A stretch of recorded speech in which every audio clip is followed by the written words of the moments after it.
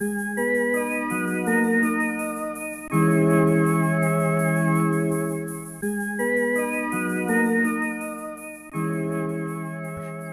label who? Nigga, I do my own thing. Cocaine fight. Nigga, I'm in my own lane. Run around with shooter. Young nigga, they insane. I need a mob. Bigger ranking. I'm telling you. Nigga, shut up.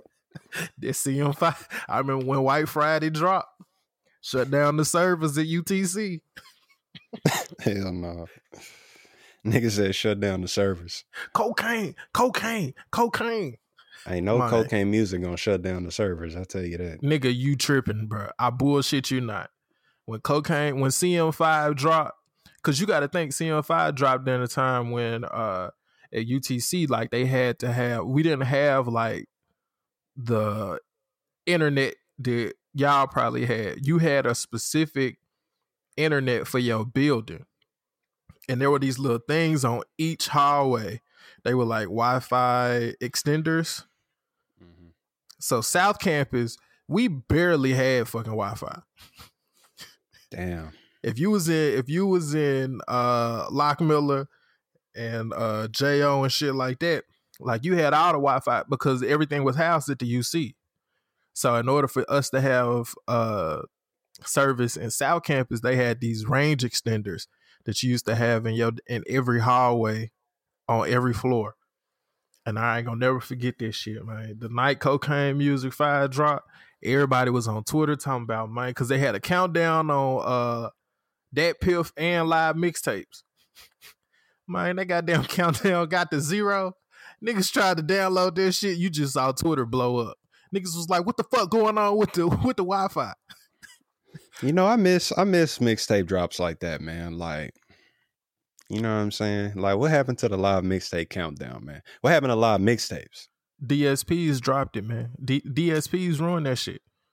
I mean, think about it. As an independent artist, if you can pay the little fees to get your song on Apple Music, why not put it on Apple Music? Because 9 times out of 10, the people who you're trying to reach either have Apple Music or once it's on a DSP, you can easily get it on others.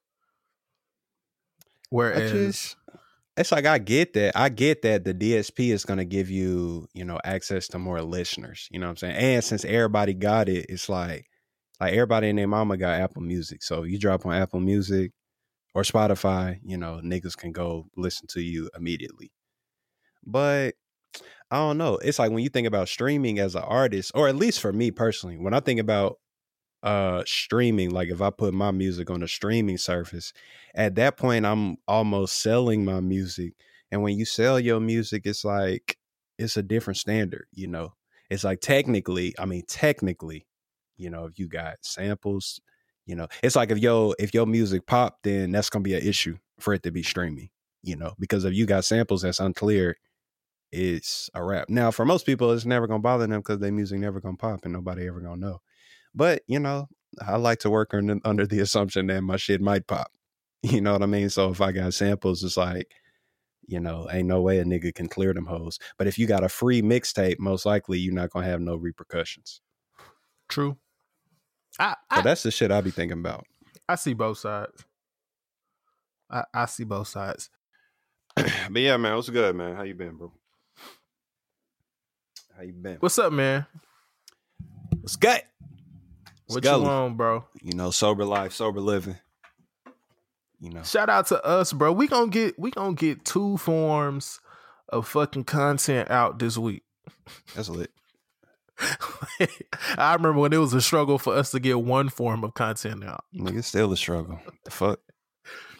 But yeah, man, shout out to the listeners. Welcome to After 5, your after work vibe with your boy AC and your boy Nate B.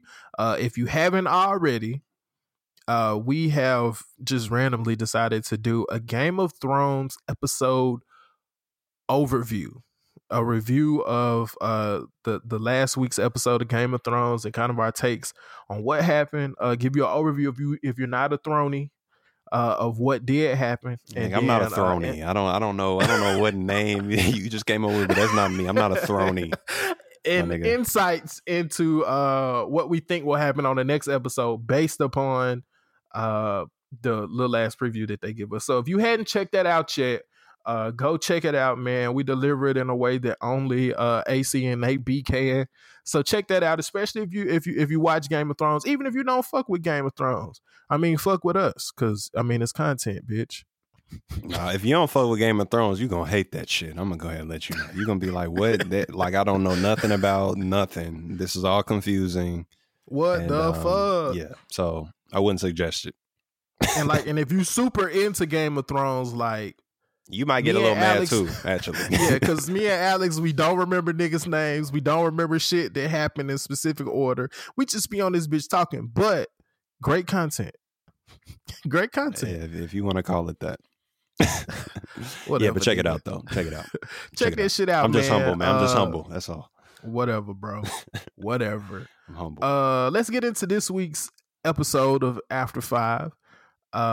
We start on a somber note in that John Singleton has passed, unfortunately. Damn. Did he suffer a heart attack? Stroke. Okay. So yeah, he suffered a stroke. And from that stroke, he went into a coma. And I think the family ended up having to be the ones to make the decision.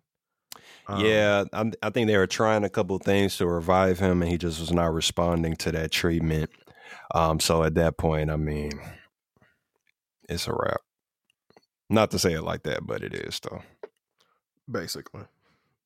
So I guess, I mean, not to, because I know people, all this week, people are going to be reflecting on John Singleton and his impact and all of that stuff. So I just want to give a rest in peace to him and the prayers out to his family and those loved ones and friends and fans who loved him.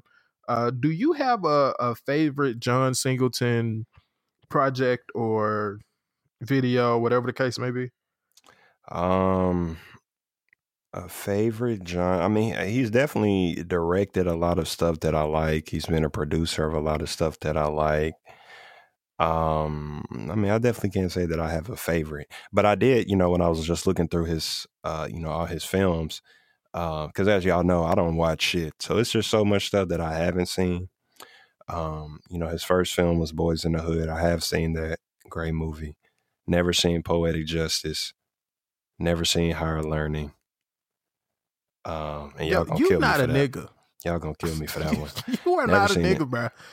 Never seen it. I don't even know what Rosewood is. You know what that is?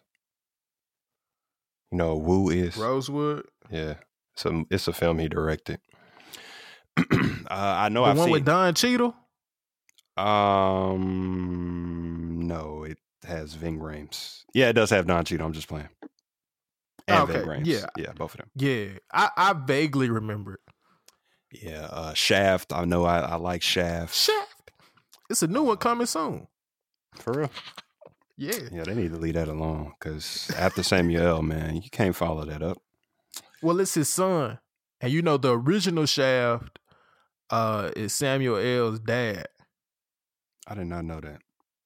I don't even believe that. I promise you, in this new movie, it is. Wait, hold on. Say it again. Say what you're saying again, so I understand what you're saying. Like who's who? So, Shaft is it has a sequel coming out this year. Okay. So the original Shaft, it was Richard Roundtree.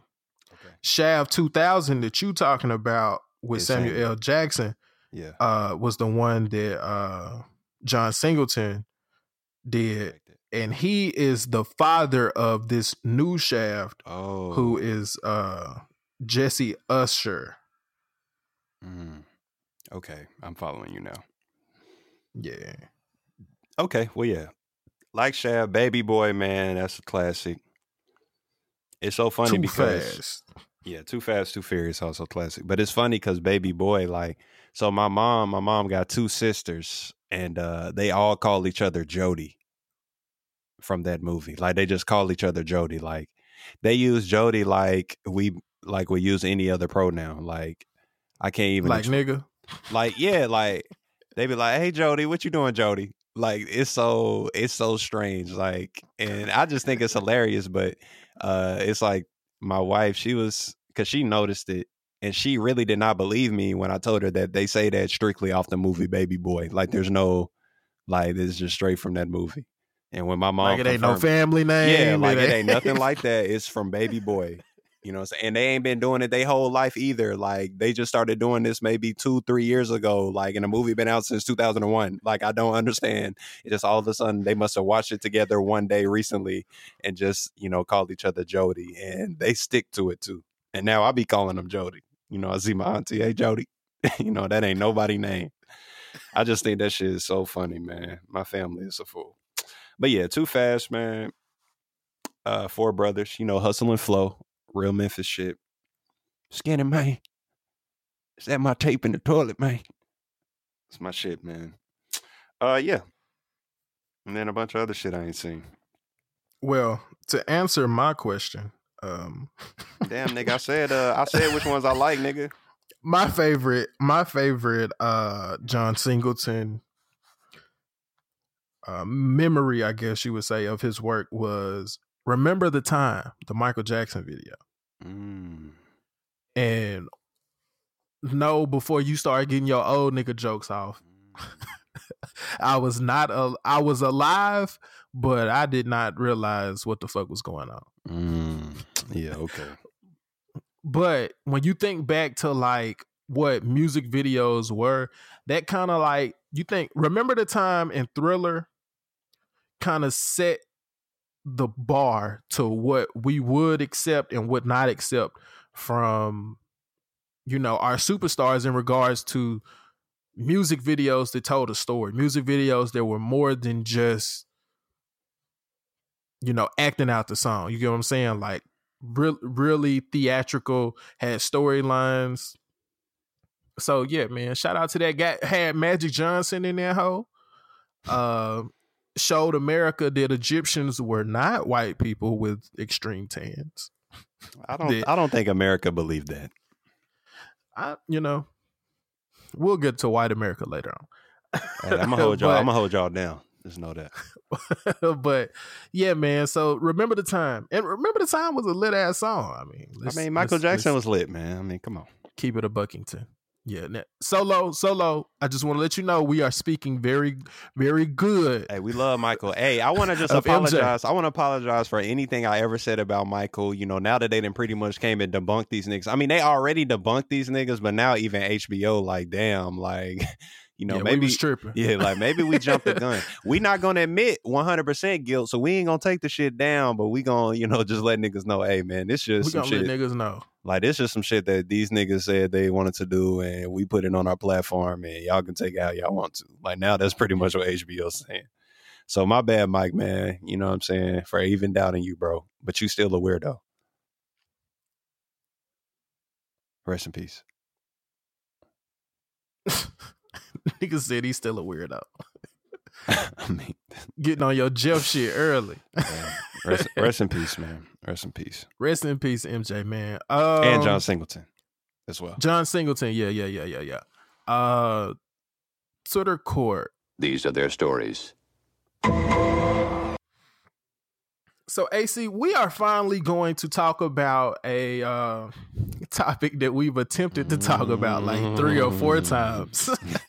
That we've ended up cutting. We still got to stop being scared, bro. Like, we just got to start just letting shit run. Like what they gonna do? Fly. Cancel us? Like, like, damn, nigga, we ain't that big. Niggas can't cancel me yet. You know what I'm saying? Like, come on. Yeah. Y'all can hit me up. Y'all can text me if y'all mad. I mean, what's up? So, just to give you all a little backstory on this, we first discussed this topic last summer. And we were like, nah, we ain't gonna talk about it. We just gonna cut it. So we cut it from the episode. Then we talked about it last fall. I want to say in like October, because another situation had flared up. Could this keep coming up? You know? We was like, nah, we're not gonna do it. Then the beginning of this year, in our significant others episode, was probably when we had like the wildest fuegoist of takes on this shit. And we still was like, nah, man, I don't know if we're going to do it. But now it's at the point where, bro, we just got to attack it. So, AC, Let's have the transgender track star conversation. So transgender, please, man. Please set the story up for the listeners. Okay, so first of all, man, I just want to preface this by saying, you know, we accept the LGBTQ community. I think we've already talked about that before, how, you know, we're fully accepting, no malice, whatever. But this story is, you know, it's a peculiar one because it just brings up a lot of questions, and, you know, like a lot of things can be broken down to, you know, we just have to respect people and respect their feelings, respect their wishes, accept them for who they are. And when they tell you they are something, you know, you must accept that. And, you know, I'm all for that. But when we talk about athletics, I mean, the gray area increases dramatically. You know what I mean? So this, I don't have her name immediately available. Did you send that to me on Twitter or on GroupMe? It's two different conversations. All right, which one we having right now? So the first one is Netafon Wangyat, I believe. Oh yeah, it is two different ones. So this is the girl in high school, right? Yeah. So, you know, you had the girl in high school. I mean, pretty much she's a transgender woman. She running track and she was whooping everybody ass. I think she won like the state championship like 2 times in a row. Some shit. Is that the correct one? Yeah. Andrea Yearwood. Damn, it's another one. Yeah. Damn. Well, look, man, look. The problematic light is blinking already. No, bro. I mean, you know what I'm saying? I ain't know. My nigga said, damn, it's another one. I'm just saying, like, it's another case. I didn't mean another person. I mean another scenario. Yeah. I wasn't trying to objectify her or, you know what I'm saying, you know, treat her like anything other than, you know, the fact of a woman trying to run track. So, you know, I'm going to speak on Andrea Yearwood right now.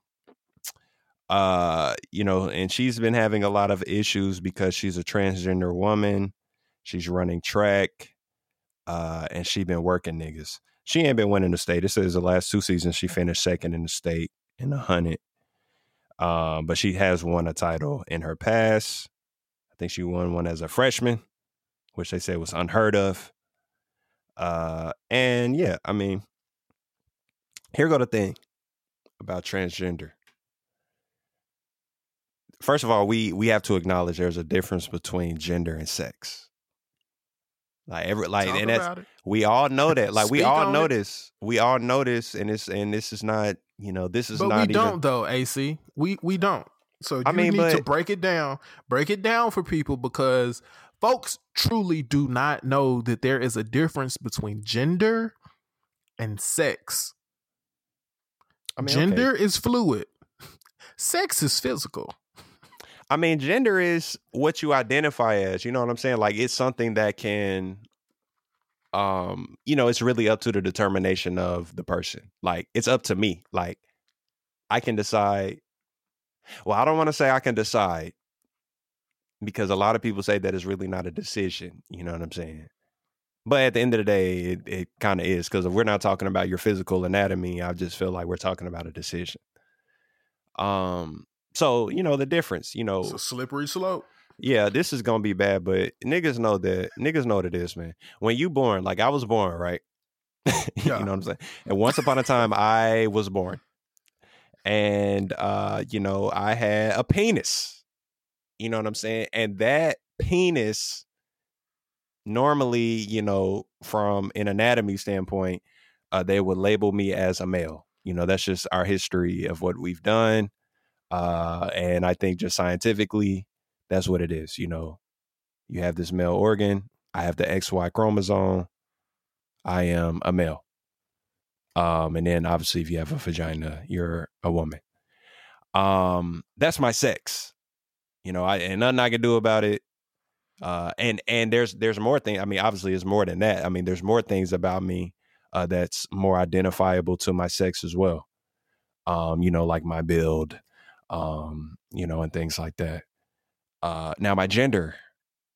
Now me, I identify as a male. Like I identify with what my sex is, but I do understand that there are many people who, you know, they don't identify with their sex. You know what I'm saying?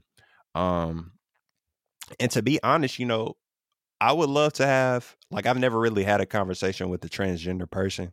And I would love, I like, honest to God, I would love to have a conversation with the transgender person because I just have a lot of questions on, because obviously it's just hard. I feel like as a, you know, straight male person who identifies with their sex, is just, that whole concept is pretty hard to understand.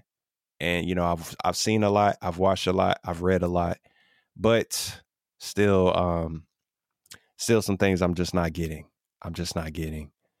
Because when we talk about identifying as something, it's like, Nate, like, you a man, right? That wasn't rhetorical. Yeah. Like, you're a man. Oh yeah. Yeah, I didn't You're know a if you man. Yeah. I didn't know if you wanted a response or Yeah, not. just, you know, I gotta ask because, you know what I'm saying, it's 2019. So you a man, right? Yeah. So Yes, sir. so what makes you a man? What makes you a man? Like, you identify as a man. Why do you identify as a man? I guess I identify as a man because I have a penis. Okay. That's just my personal preference. Is I identify as a man because I have a penis, and I exemplify the characteristics and traits that I was taught a man typically exemplifies.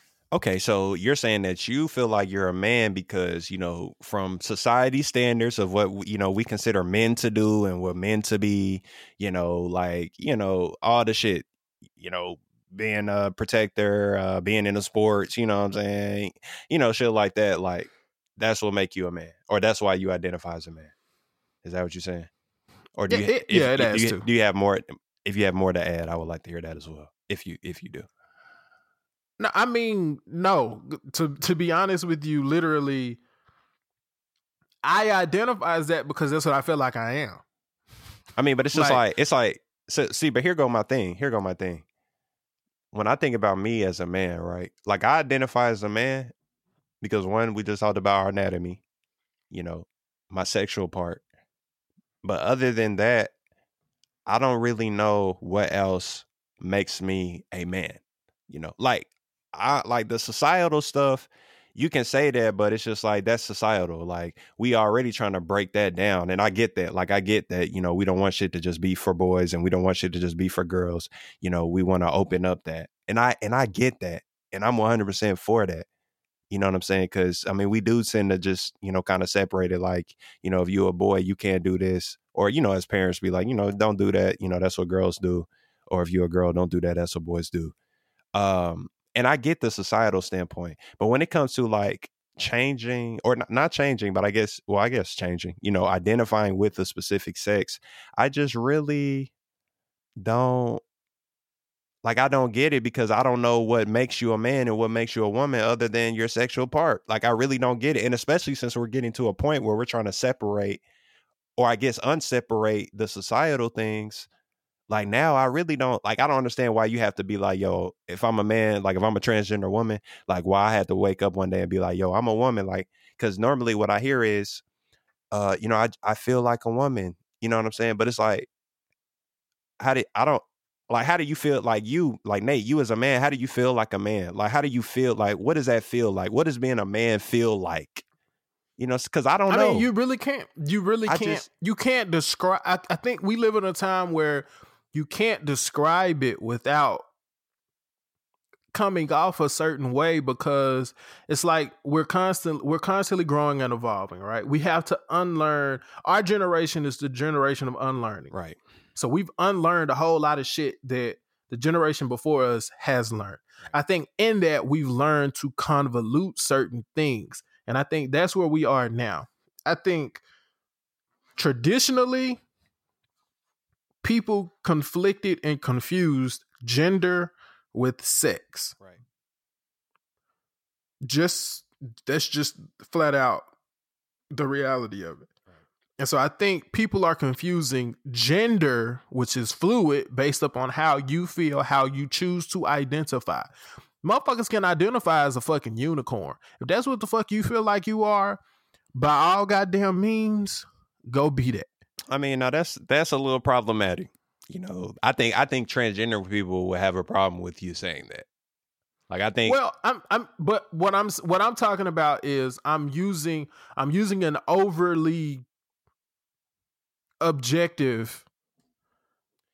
I mean, I get what you're saying. I get to make a point. Yeah. The point is gender is fluid. The issue is, and this is the thing that a lot people can't seem to narrow down, right? Yeah. If you as you identify as a man, right, Alex? I do.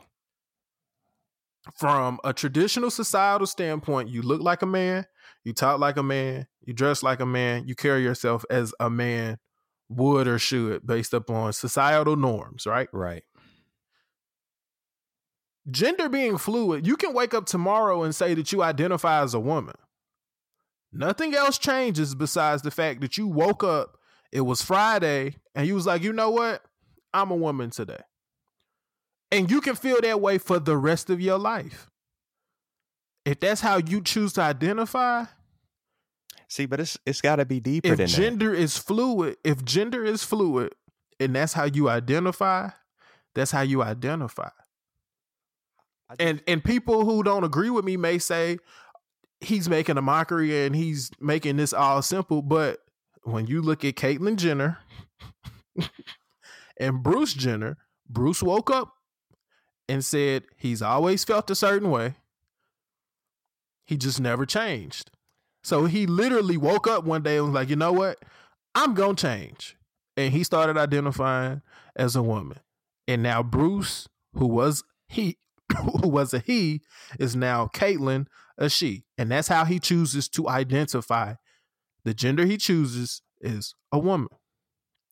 It's just this feeling that we talk about, you know, like he said, he had this feeling like he felt like a woman.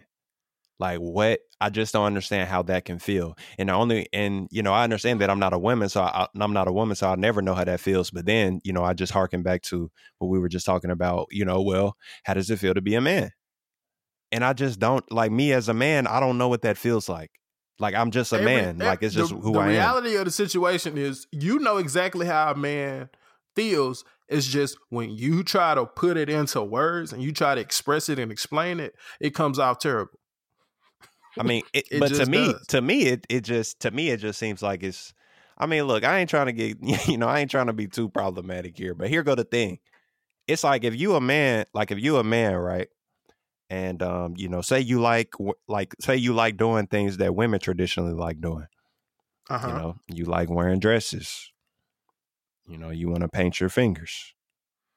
You want to go, you know, just typical things that we normally would. You know, not to be like sexist or anything, but these are things that are stereotypically attached with women. That don't make you a woman. It just make you a man who, you know, likes to do things that, you know, we would stereotypically think. Yeah, it makes you it makes you a man who enjoys dressing in drag. Right. Or cross dressing. Yeah. And that doesn't mean that things, you identify as a woman. Right. And it's like those things I can grasp. I can grasp that. You know what I'm saying? But I cannot grasp like me, and this is why I really just want to have a conversation, because I really want somebody to give me better understanding. And maybe it's something that I'm just never gonna understand. It's like I'm never gonna know what it's like to be a woman. You know what I'm saying? I'm never gonna understand it. Women can do their best to describe it, but I'm never going to be able to fully empathize with being a woman. I can do my best. I can really do my best to try to put myself in their shoes, but I will never understand. And it could be the same way with transgenderism. Like, maybe it's just something that I'm never going to understand. Maybe it's something I'm not meant to understand. Maybe it's just something I'm meant to accept. But everybody can agree that sometimes it's hard to accept stuff you can't understand. The more important question is, why do you feel like you have to accept it if it don't necessarily apply?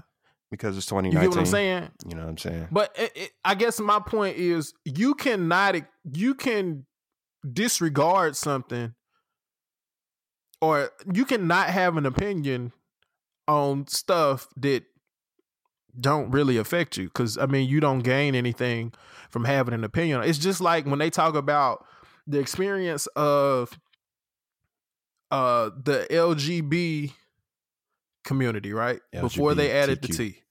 No, before they added the T, when it was just lesbian, gay, bisexual, because those are sexual preferences, right?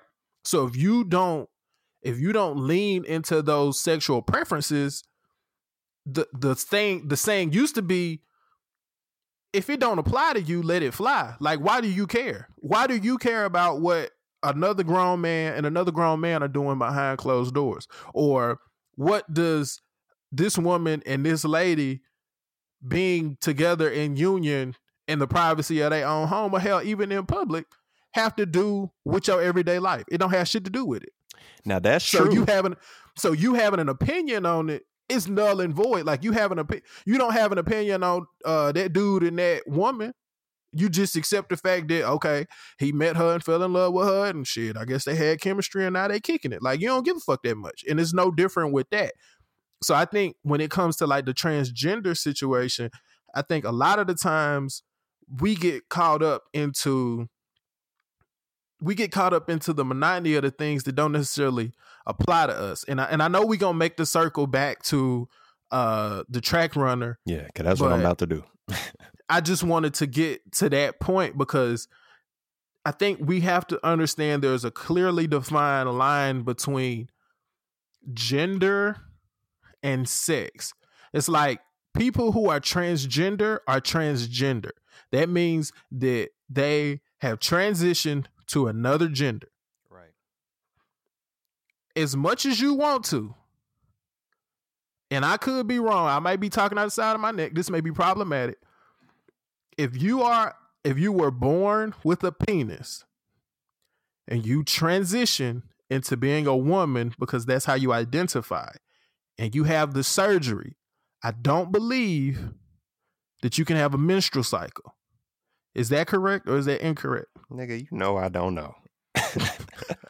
I'm going to assume that is correct. That you cannot have a menstrual cycle. You cannot have a menstrual cycle because scientifically, if you have an X and a Y chromosome, is that not what makes you a man? Have a penis and a man? Right. Scientifically, physically, we do not have a menstrual cycle because we do not have the plumbing necessary to have a menstrual cycle. A woman who is born with 2 X chromosomes has the ability to reproduce naturally, which is why they have menstrual cycles. Right. These are your sexual organs. Right. These are literally some of the major differences that make you physically a man or a woman. You can have all the surgery in the world. We all know that a penis is just a giant clitoris. You can get all whatever enjoyment or feeling that you have out of that. But scientifically, and I could be wrong, your sexual organs is what makes you that distinction in Homo sapien of male and female. Correct or incorrect, AC? From your knowledge base, is that correct or incorrect? It seems about right. All right, continue. So, I was just gonna say, with you saying everything that's going on, obviously you don't have to have an opinion on because it's not directly affecting you. So even when it comes to lesbians, gays, bisexuals, transgender, I was just saying how it was something that it's hard for me to understand, but technically I don't have to have an opinion on it because it's not truly affecting my life. But in the case of Andrea Yearwood, if I'm a parent of my daughter and she running track against this transgender woman, now it's affecting me. Now I feel like I have to have an opinion. You know what I'm saying? And here's the thing, man. It's no way I would be okay with this transgender woman running track against my daughter. It's just no way. And I honestly do not understand how anybody could think it's okay. And I'm a reasonable person. You know me, I'm very nuanced. I love to hear both sides. Like that's gotta hear both sides. I strive for that. Like I strive, like no matter what it is, dog, I need to hear the other side because there's normally some good stuff on the other side. On this one, I cannot see You're it. not rolling. I cannot see I'm it. not rolling. Like, yeah, I understand you can do the things that, kind of block your testosterone, all this. Bro, no. Like, first of all, this is science that's still being done. I don't think that there's anything solidified, in regards to, because I've read some things that say, once you get to a certain level, like it don't matter how, like there's like a threshold of how low your testosterone can be. I don't know if anybody has like the math on, what really what testosterone level makes you a man and what, estrogen level makes you a woman or anything like this. Like, I understand that you can do things that can assist with making the fight a little more fair in terms of athletics, but I just can't get with it, bro. I can't get with it. Now, I do believe if you're a transgender woman, then you should have to compete with men. Either men or y'all have a transgender woman league or something. I don't know. I don't believe you should be competing with women. Now, I know when we talked about this with our significant others, we brought up the fact of a transgender man. Who does a transgender man compete with? If you're a transgender man, to me, you can compete with whoever you want to compete with. You know what I'm saying? You can compete with women because your sex is a woman. And if you want to compete with men, then that's fine. Now, I was called sexist for saying that, but I'm just speaking under the assumption that, normally we would consider men's athletics to be, men, you know what I'm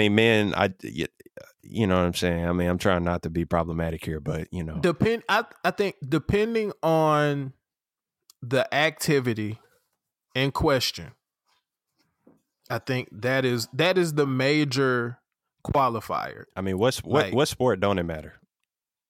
Like, what sport does sex not matter? Because I don't know why. I think when you talk tennis, definitely matters. Well, I don't know why you would say that. Serena can never compete in the men; she would get destroyed. And that's no knock against Serena; she the GOAT. But she can't do it. Didn't the greatest women's tennis player before? Didn't Billie Jean King beat dude? Bro, I don't know. Yes, but that's not the battle of the sexes was like the major athletic event for that time period, and it was a woman tennis player who beat the top male tennis player at the time. I mean, bro, if women could compete with men in tennis, why do they have men's and women's tennis, Nate? Because that's just how it's always been. I'm trying to tell you. Okay, because I don't understand golf, right? Right. So what's the difference between women's golf and men's golf? I mean, it's relatively the same, but normally if you go to a course, they have a tee. Like, so when you tee off, which decides the distance of the hole, normally there's a woman's tee, which is normally a little bit closer. Now, women can hit that ball now. So that's what I'm saying. Yeah, it's like they're good. I guess I'm talking about non-physical sports. I mean, like, every sport personally, is physical. I mean, non-physical, and like basketball is a physical sport. Like, despite this damn viral video that's going on online where that WNBA player beat that D2 player. Mm-hmm. First of all, that I don't know what D2 school that nigga went to. That nigga went to motherfucking like that ain't even like I know niggas at community college that will work that nigga. So I don't like, niggas at my local. I don't know where they got this nigga from.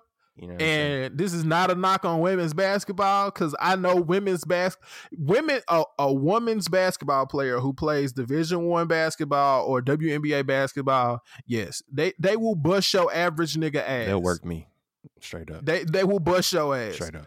Now, if we talking about a high level community college basketball player. Like, you take a nigga out, you take Southwest Community College best basketball player and put him up against like a University of Memphis women's basketball player, that nigga getting buckets. I mean that's That's the truth, but y'all ain't gonna want to hear that. Niggas ain't gonna want to hear it, but niggas is getting buckets. Just like, okay, powder puff football, right? Bro, don't even bring that up. Like, What are we doing? Because that's what I mean. Women's rugby. Because okay, let's not. So you shitting on women. You shitting on women. I ain't trying to do that. No, I'm not shitting on women. I'm saying I'm giving you examples of physical contact sports in which I do not feel like women have a fair advantage. Of course, you're going to have your anomalies, right? You're going to have just physical specimens of women that it's just not your average woman. Like you brought up once, Serena Williams. Serena Williams, do I feel like if she get out there with Rafa Nadal, she gonna win? Of course, I don't feel like she gonna beat Rafa Nadal. But I know for a fact there's some niggas on the tour who she can beat. Yeah, it's probably some, but I don't know. I feel like most. That's what can. I'm saying. Yeah. I guess what I'm talking about is your average woman on an average basis. Your average woman is not built like Serena Williams. Your average woman has not trained and does not have the core or the strength of a Serena Williams. Right? Usually, your average woman is going to have the strength and the core of a Maria Sharapova. Mm-hmm. Now, you put Maria Sharapova up against Zion Williamson in any contact sport, that shit is not fair. True. That shit is just not fair. Just like what was the tall girl from Baylor? The gay one. Look what you say. I mean, she's gay. I mean, is she not gay? Yeah, but I mean, you could. I said the tall one. And I said the gay one, nigga. I deepened the description. You know what I'm saying? Whatever her name is. Griner. Brittany Griner, right? Yeah. I didn't look that up. Brittany Griner. Remember, she was hooping on them hoes in college. Dunking on bitches and shit. She was just tall as hell, dog. I mean, what's up? She dunking on bitches and shit. You remember she was talking shit to niggas, bro. Then she say she could. Who did she say she could work? I don't remember, but I just remember something hella disrespectful, bro. I remember niggas was like, "Nigga, what is you talking about?" Like, did she say? Damn, who was it, bro? Like, it was some baller too. She was like, "Yeah, I worked that nigga." The whole NBA was like, we love the WNBA, man. You know, we love that confidence. That's what niggas was saying. It's great that she's confident. You know what I'm saying? It's good to be confident in your game. Draymond Green, a hoop ass fool. She bullshit. But I mean, take that for instance, right? Yeah. Brittany Griner. Let's just go to the extreme, right? Let's just from an untrained eye perspective. Let's say Brittany Griner and Kevin Durant. Brittany Griner is tall and long and lanky. Kevin Durant is tall, long, and lanky. Kevin Durant is what, 6'11"? Probably about 6'10". 6'10", 6'11", 200 plus pounds. About 240, 230. Like, don't look it, but 200 plus pounds. Nigga long as fuck. Brittany Griner, as tall as she is, a 240 plus grown premium athlete man. She ain't got no damn chance. None. Regardless of how it look on the outside. None. Cause I guarantee you put them two side by side, you like, oh shit, they about who that light skinned dude? They about the same height, bro. Real talk. Like, but you put them on that court, bro, it's not the same shit. I'm not even talking skill. I'm just talking pure physicality. Like, it's not comparable. So I understand what you're saying in regards to the whole young lady running track, right? The transgender young lady running track. I understand that. I'm of the ilk that if you identify as a transgender male or female, I think under Title IX, they should establish. Man, say Title IX. For real. I think they should establish these types of situations, because when they did Title IX, they were basically just trying to get equal playing field for male and female sports. Because sports were dominated by males, and they didn't have access. Women did not have access to explore any of these sports, right? So now we have a new gender who people just clearly don't know what to do. They don't know what to do with it. I mean, in sports, it's just like this is one of the hardest things. You know what I'm saying? But to me, it's just about being honest. It's just about being honest and being true. You know what I'm saying? And as a transgender person, you have to be honest with yourself. Like, you have to be honest. I know you identify as a woman. I understand that. But you do understand that your sex is that of a male. And when we're splitting up sports, we're splitting it up by sex. We ain't splitting it up by gender. You know what I'm saying? Like, that's just a fact of the matter. It's like, and that's why I think, if you a transgender woman, you can't compete with women, man. If you a transgender male, you can compete with anybody. No. Yes. No. Yes.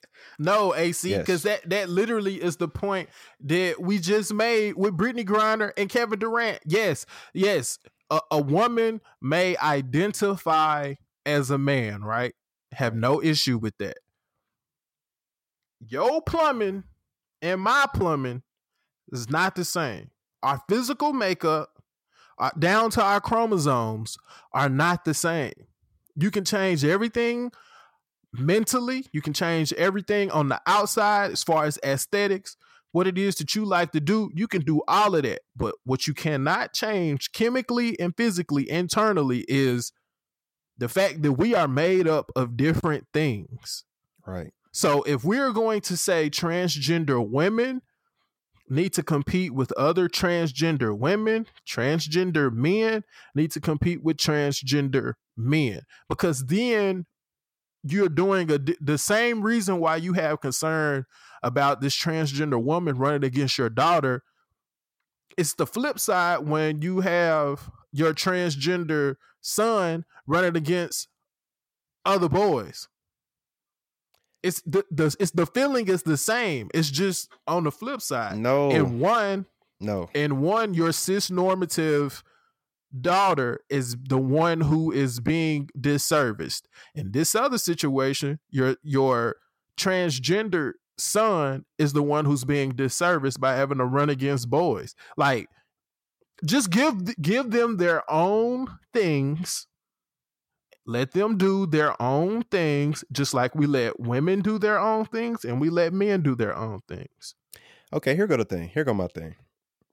If you're a WNBA player, right, and say you cold as hell, right, and I'm talking about you the coldest we done ever seen.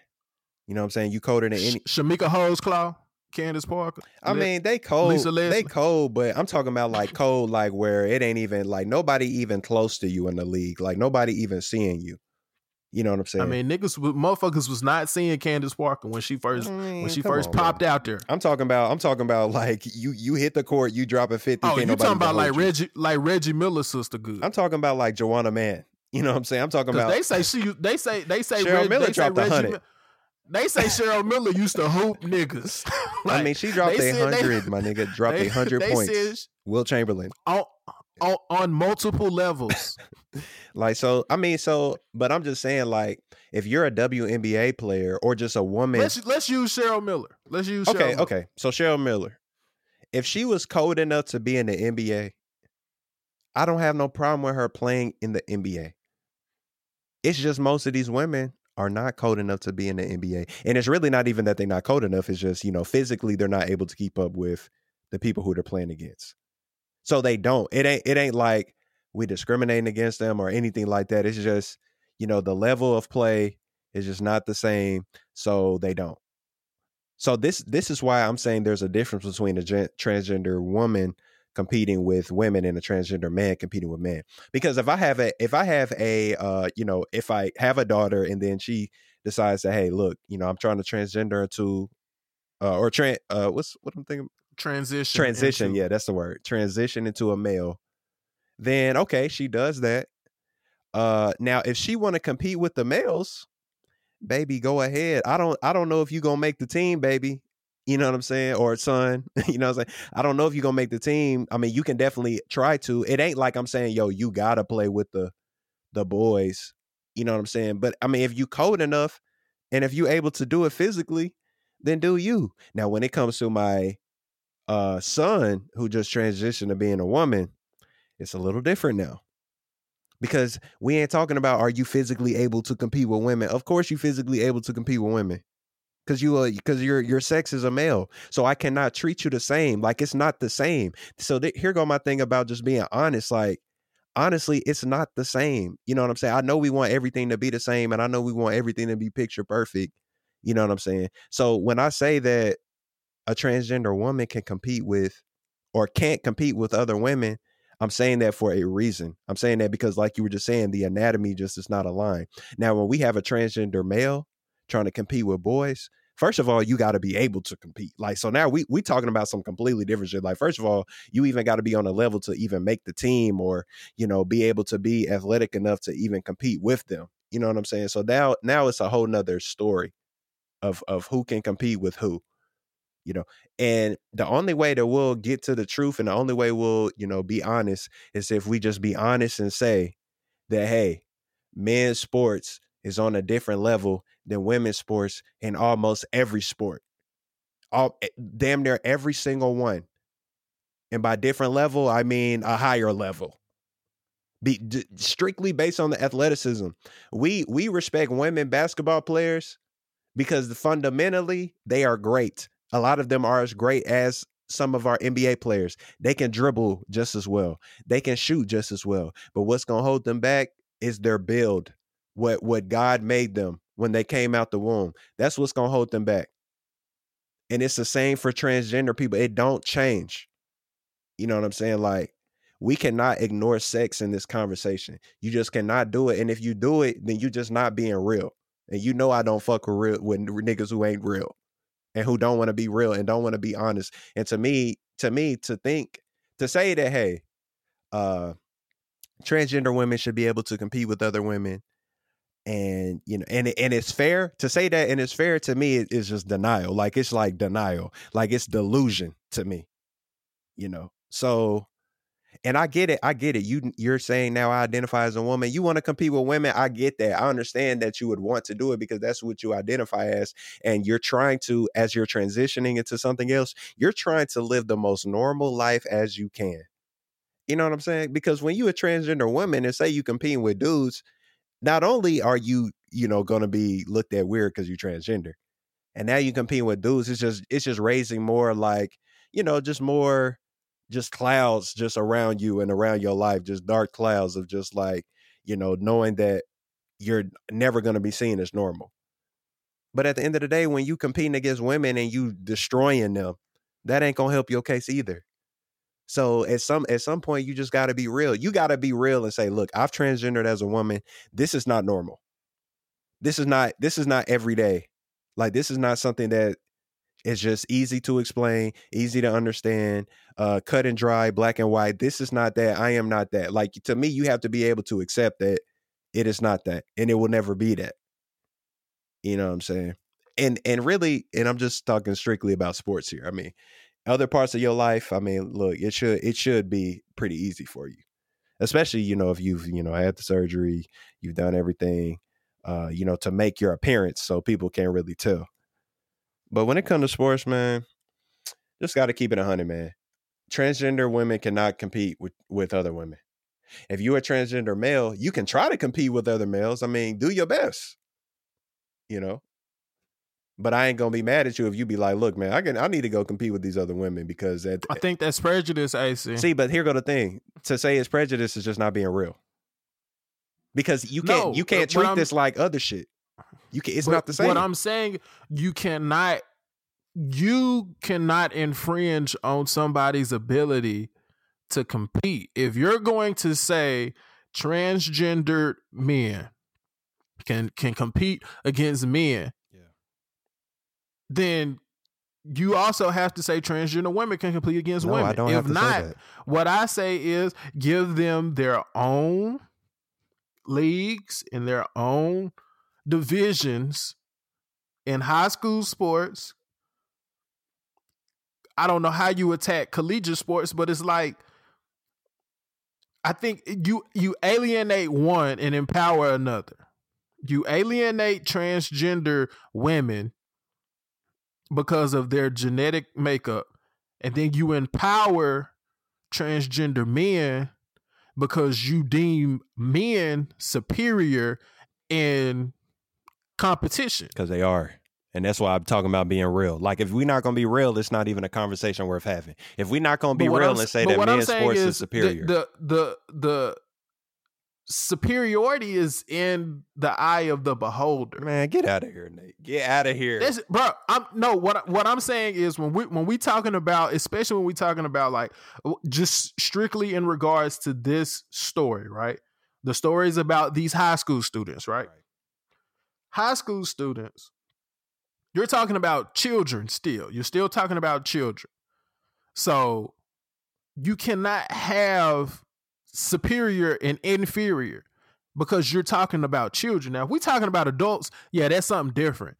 Now, when we're talking about children, I think you have to give children an equal playing field to where they can really see where they measure up.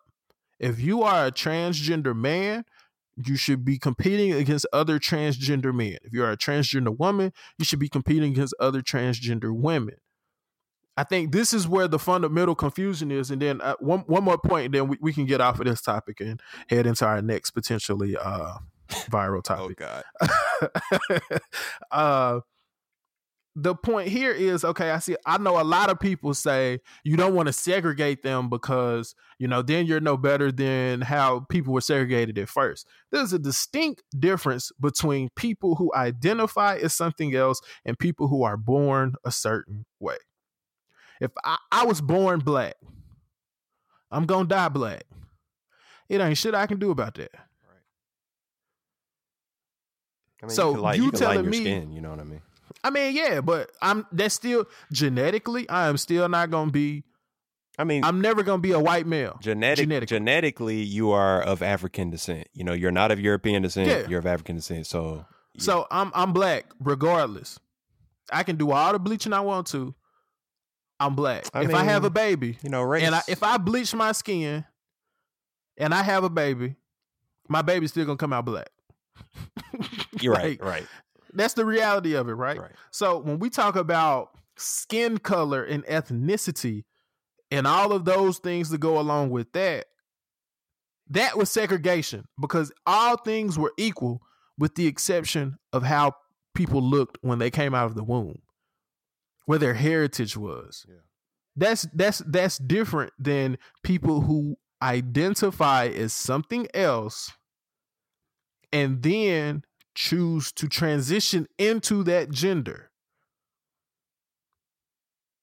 That's my only point because I know those comments are gonna come where if we give them their own league, we're just segregating them from everybody else. And because you're not segregating men and women. You just allow women to compete against other women because that's equal playing field. Right.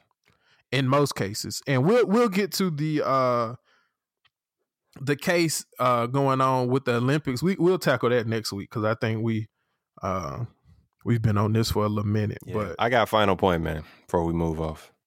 Go ahead. I got a final point, man, because I'm tired of you niggas, man. Look, like you just said, okay, here go the thing. We got men's sports, right? We got women's sports. Okay, like we can acknowledge that we have that for a reason. I know you brought up the fact that, they're children. So, it's supposed to be a more level playing field. I mean, in high school athletic sports, we have men high school athletic and we have women high school athletic. Like, why do we have that, Nate? Like, why is that in place right now? It's because we're talking about two different levels of athleticism in those sports. Like, we do it for a reason. You know what I'm saying? Like, we don't do it for no reason. We don't do it just to group niggas, like to group one set of people. Like, we don't do it for that reason. Because, to your point, talking about the children, when you have a little daughter, she may play in a little basketball league where it's boys and girls. Because, that's when you can truly say, yeah, it's just kids. They kind of on a level playing field. I've played in some basketball leagues that had some girls in it who were just cold. I used to be in the backcourt with a chick. Her name was Bobby Williams. Bruh, she was hooping. You know, She was hooping. and you want to know, and Nate, do you want to know why she was hooping with y'all? Because like you said, she was hooping. Like she was she was on another level. She was better than her peers. She can't play with the girls because it's too easy. She's on another level. She has to play with the higher. She has to play on a higher level. And how do you go play with the higher level? You go play with the boys. You play with the men because you know that's the higher level. You know when you code, that's who you need to play with. So we're already establishing that it's a higher level of athleticism. Like, it's like not even, to me, it's just clear cut. We already know that. That's why we got women and men. So when it comes to transgender women and men, we can't throw that out the window. You know what I'm saying? Like, it's still real. We're still talking about sex. We're still talking about the fact that when you're a man, normally when we talk about athletics, it's a different level of athleticism, which is the separation between the two. And it cannot be ignored. And, you know, if you're a man and you transition to a woman, you're still, you know, aesthetically a man. Or I guess you may not be aesthetically a man, but at the end of the day, you know, from an anatomy standpoint, you're a man. You should be competing with men. Because if you compete with women, you know, and I'm not trying to be problematic, but you're competing down. You're playing down. I can't go play with women. I could be the slowest dude. I cannot go play with women. If you the coldest girl, you can go play with men. Nobody's going to stop you. Nobody's going to do that. If you a college girl, I mean, it's high school girls right now. I mean, it's the one they just made a big deal because she got the college scholarship. I don't know why. I looked at her highlight tape and it was trash, but it's a great story. But it's like, you know, when women play football, they the kicker. You know what I'm saying? Because they can't do the other shit. And I have seen a woman lineman before. That was pretty amazing. But it's an anomaly. I mean, I'm done, man. I'm done. This shit is clear cut. I don't even know what else I got to say. Yeah, man, but on to the next one. Yeah. On to the next. Unless I got a million words to get it. Choose one. So next up, bring it back. In which I'm sure the problematic light will blink once again. There was a viral video going around of this woman basically giving people a tutorial on the anatomy of the female sex organ, the vagina, the different parts of it, what stimulates. And she made some pretty jarring statements about percentages of women who have never experienced an orgasm, the percentage of women who can experience orgasm just through penetration. Damn, we need a woman sex in for this shit, man. Shit. And then the amount of women who will experience an orgasm with a non-male partner. That's kind of how it was worded, I guess. So it sparked a lot of debate. And, you know, we grew up in a time where this has been a talking point for what I feel like a long time. Like, since social media has come about, niggas have been aware that women just went out here having orgasms and shit. Right. So first, let me just read you this tweet that was stated, right? All right. So it says the female orgasm problem is as bad as it is for a few reasons. Okay. Number one, men don't know shit about the female anatomy. True. Women are fucking dudes who literally do not care about them. True. Male selfishness. Number one. Lack of communication. Number 1B. The bitch pussy broke. You know, women ain't gonna like that one, but hey, these are not my words. This is a tweet. I am simply. But you retweeted it though. That means you supported it. No, I ain't retweeted. No, I saw you retweeted, bro. I saw you retweeted, bro. Don't try to front. I did. I saw you retweeted, take it back, then you liked it. Nah, hell nah, food. I simply sent that hoe to you and was like, we got to talk about this. Kept it pushing. Because this is what I want. This is what I would like our listeners to really sit and think about. And the issue with the female orgasm is not, I don't think the problem lies with just one party. I don't think the problem lies with the woman. I don't think the problem lies with the man. I think the issues really stem from the differences in what are social norms and what we allow ourselves to do. And I say that because boys, when we had, so in 5th grade, they had that little talk with us, right? Yeah. About what the fuck gonna happen. It was in 4th grade, though, for me. Fourth grade okay, cool. And 7th grade is when we had the more advanced talk. So we had talks. I'm not sure what the girls' talk was. Our talk went a little something like, you finna start smelling like onions. So pretty much like you gotta put deodorant on. Right. Your balls are getting ready to drop if they haven't already. Correct. You getting ready to start getting pubic hair down there. So that means you're gonna have to wash a little bit harder down there. You may start to feel, things stiffen up down there at different points. Maybe you get hot, maybe you get anxious, maybe you see something that sexually arouses you. These things are going to happen. Or maybe you just wake up that this happens. Yeah, or you could just go to sleep and wake up and that motherfucker's just standing at attention. Like, damn. Don't be alarmed. Do not be alarmed. This is natural, right? So then they started talking to us about wet dreams. Oh, God. And sexual urges and all of that other shit, right? So I can only speak for me as a nigga and like niggas I grew up with. And usually when you talk to niggas all had the same story. When niggas found out what jacking off was, nigga, it's lit. Niggas was jacking off. It's lit. Like as weird and as gross as that may sound to some people, from a boy's point of view, whether you had that talk in 4th grade, 7th grade, you had a dad who had that talk with you, or a cousin or a brother, or whatever the case may be, at some point somebody told you like, hey, you got to get your rocks off. Like, it's just a part of it. You got to get your rocks off, bro. And so masturbation is like a part of male maturation. I agree. At least it was for me and the people that I grew up with. And, some of my peers. Was that the same for you, Alex? I would agree. So the difference here is if you talk to not all women, I'm going to be very candid, not all women, but the majority of women that I've spoken with did not learn about masturbation, or they did not participate until they was like damn near like grown like in college type shit. Damn. Because from my perception and what I've been told is it's frowned upon. It's like embarrassing.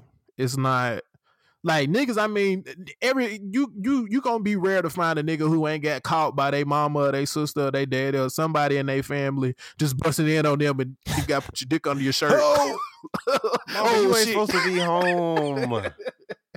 What's that? Or like some shit like that. Nothing. But like, bruh, as weird and as awkward as that shit is, niggas for the most part just know, like, I mean, this shit gonna happen. Yeah, y'all knew this was gonna happen. You knew you was gonna eventually bust in on me, and But for women, that's not the experience. Like, women, for the most part, are taught to be, wholesome ladies.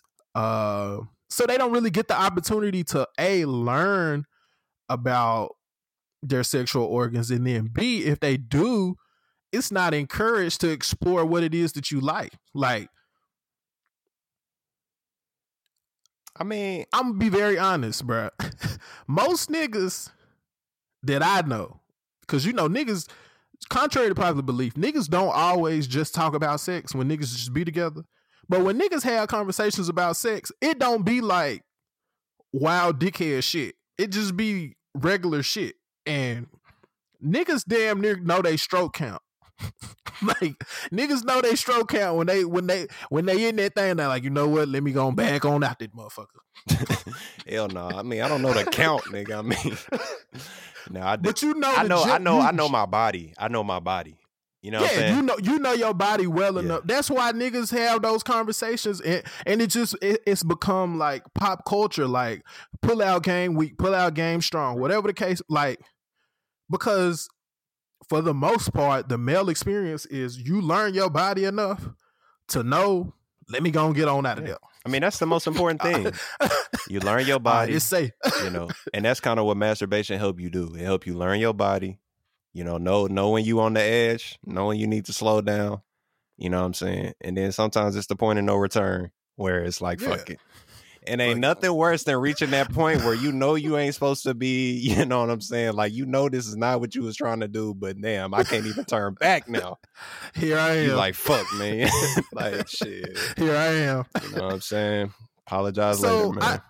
I say all that to say, when women are traditionally robbed of this experience that men have, most of the time men go into sexual encounters with one intent: get they nut. Now, right or wrong, I mean it's kind of fucked up because niggas know we gonna get our nut, man. I mean, it'd be some niggas who be like, shit, I ain't even nut. I mean, it's like, to me, if you didn't nut, it's because you weren't trying to. Like, that's just how I feel. Yeah. I mean, it could be a case where, like, look, man, it just, maybe you was just, I mean, to me, unless you just drunk or some shit, sometimes you just be extra nigga, drunk. all 4 shots of that hand and 2 pulls of that sound, and nigga just like, shit, I'm in this thing. Like, shit, like, let's go. You know what I'm saying? But for the most part, like, you gonna get your nut as a man. You know what I'm saying? And if you don't, then like I said, you just weren't trying to. Because there's no problem. Because we know our body. You know what I'm saying? So now that brings me to my other point. When women are deprived of this experience, for the most part, and traditionally, I mean, a lot of women may watch porn in their spare time. They just don't talk about it like niggas do, which is, completely fine. A lot of women may masturbate in their spare time and just don't talk about it, or it's not as open, or the knowledge is just not out there. Like, niggas just don't really give a fuck about this shit because of the social norms of, I mean, women don't really talk about that type of shit. So I think it's a mixture of several of the things that he was saying. I think the beginning of it is, you gotta find niggas who care about you enough to want to make sex enjoyable for you too. Like, that's just the reality of it. Like, sometimes some women just want to have sex. They may not necessarily even, and this is what I don't understand, because there are fundamental differences between men and women when it comes to having sex and orgasms. Women can orgasm multiple times over and over and over and over again. Men, you got about 2 good times. Shit, one. Nigga have to take a nap. Nigga, one. Look, y'all niggas got it. Like, y'all niggas got it. Like, if that's what y'all doing, that's what y'all doing. Me, I keep it 100 about me. Nigga, it's one. You know what I'm saying? Now I'm gonna try to stretch that one out. I'm gonna do my best. I'm going to do my best. But nigga, after one, I'm done. I don't want no more. No, but look, this is the thing. The thing about men is every man got one in them. Oh. The thing of it is, if your bounce back game is, you might get that one. Mine's terrible. Mine's horrible. Women, the difference between men and women is a man may get that one off, and that nigga's done. You can hang it up. I see. You can hang it up. Now, if another nigga might be able to, you feel me, push through, catch that second one. That second one gonna ride you out for a long time. Maybe. Maybe. If you kick into that second one, it's like you going Super Saiyan 1. You Super Saiyan in that thing. If you can push through, then you good. You know what I'm saying? But I ain't even trying to push through, though, if we being honest. I'm not like, that's not fun for me. You know what I'm saying? Like, it ain't even worth that, because the second one, there's no way it can be as good as the first one. So Exactly. So that's the thing. Now, women on the other hand, women can do it time and time and time and time and time again, and you feel me? That's just how it go. It's like a machine gun. I don't want to. nigga. I don't want to make that assumption. You know, like I feel like it's probably the same for women. Like there's probably some women who are like, look, I just won it one time, and then there are some that are like, yeah, I'm trying to go back to back. Yeah, if you get them if they get that big junk and you feel me, big like, junk, my nigga. Yeah, if they catch that big make them stutter junk, like, yeah, you feel me that. But we talking like I'm talking scientifically, like naturally. Women have the capacity to orgasm multiple times, whereas men don't, because men are traditionally We run out. You orgasm We just run out to goddamn impregnate. True. You feel me? Like, so that's the difference. You feel me? So I think first point, you have to be in relation with somebody who cares enough about you enjoying the sex as well. The other point that I think people are missing is a woman has to know her body and know what she needs to have done and what she also needs to do in order to ensure that she gets hers as well. Right. Because a lot of people will say, you know, niggas don't want to do no foreplay. They just want to goddamn turn the preheat on and then stick the shit in there and expect the shit to be done. They don't want to preheat the oven, wait for it to heat up, let the thing get. Ain't got time for that. They don't want it. And the thing, ain't got time for that. Like, but girl, see, my the thing dick hard of it right is- now. You know what I'm saying? Like, what are we doing? and see, that's the other thing. See, a man. Hey, pause, niggas, man. Pause. Niggas, I mean, I know I'm talking to a nigga. That's all. niggas can visualize the chick.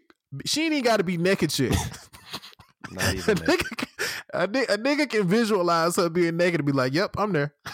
And you feel me? Be cool. So a woman, on the other hand, yes, she has to be put into the mood. Foreplay is a part of it. Now, what women have to understand, if you don't know your body, there is no amount of foreplay in this world that's going to make you have an orgasm if you don't know what you need in order to make you orgasm. And for every woman, it's not going to be the same thing.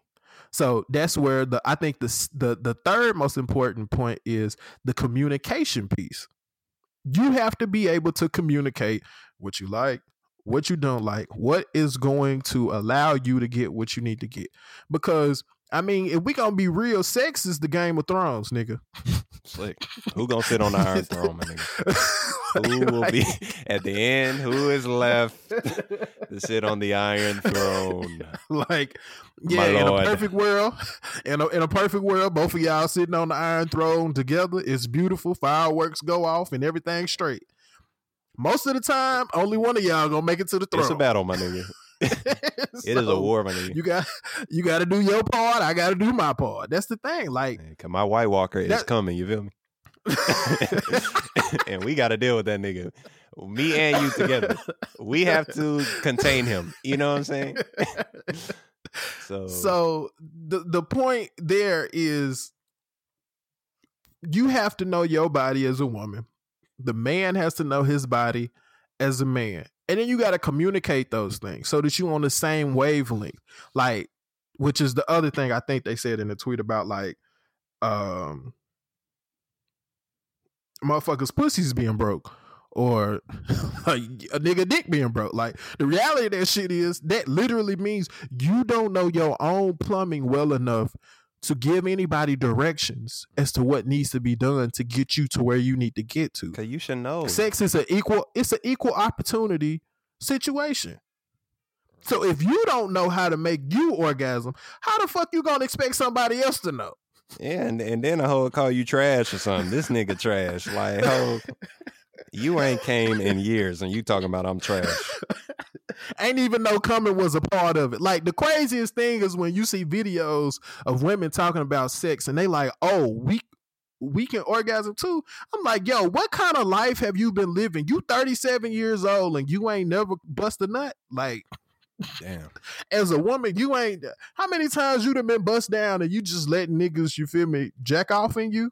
I mean, shit. They like, just, you just gotta enjoy the stroke, and then when the nigga done, you just be like, wow, that was great. like I don't. Or sex is just understand. underwhelming for you, and like you like, damn, why niggas think this so great? Yeah. Which is so that, I think. Go ahead. No, I I'm was just sorry. gonna say, which is just crazy to think about. Yeah, like it's. And the other thing here is, I know it's being talked about right now on the timeline is motherfuckers not kissing people that that they have sex with. Like that's the going thing right now. I mean, yeah, I've been seeing that a lot, and it's like I get it. Like I can understand how if y'all just trying to fuck, man. Look, we ain't even trying to do all the kissing shit. But I mean, for you to be like you never do that or some shit, or if it's somebody that you truly fuck with, I mean. I don't know. Niggas capping. I mean, now niggas. Remember I mean, niggas are came out with. I mean, niggas. Yeah, niggas do be capping like about. Ever since that nigga dropped that song, we don't do no kissing, no kissing, oh no yeah, kissing, nigga.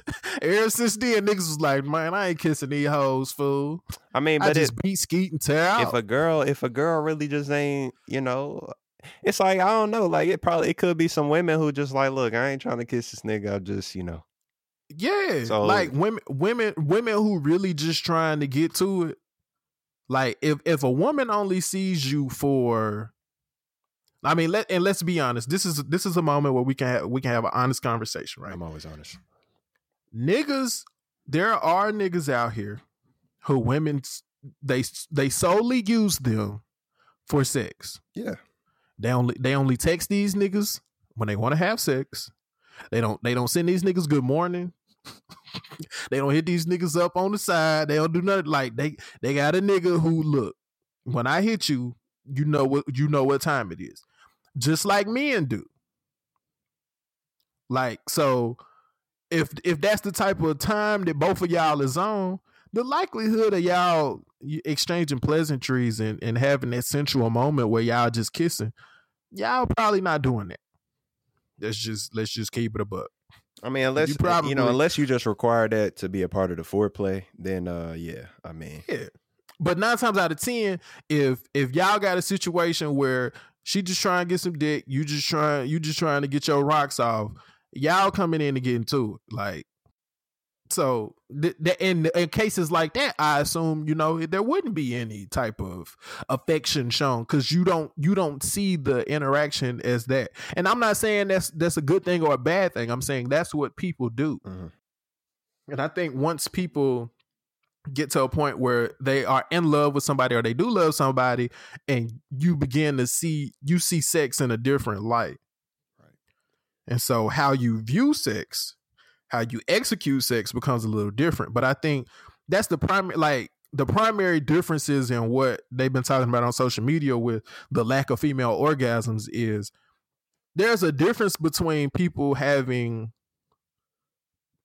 passionate romantic sex or making love or whatever have you, and people who just out here fucking.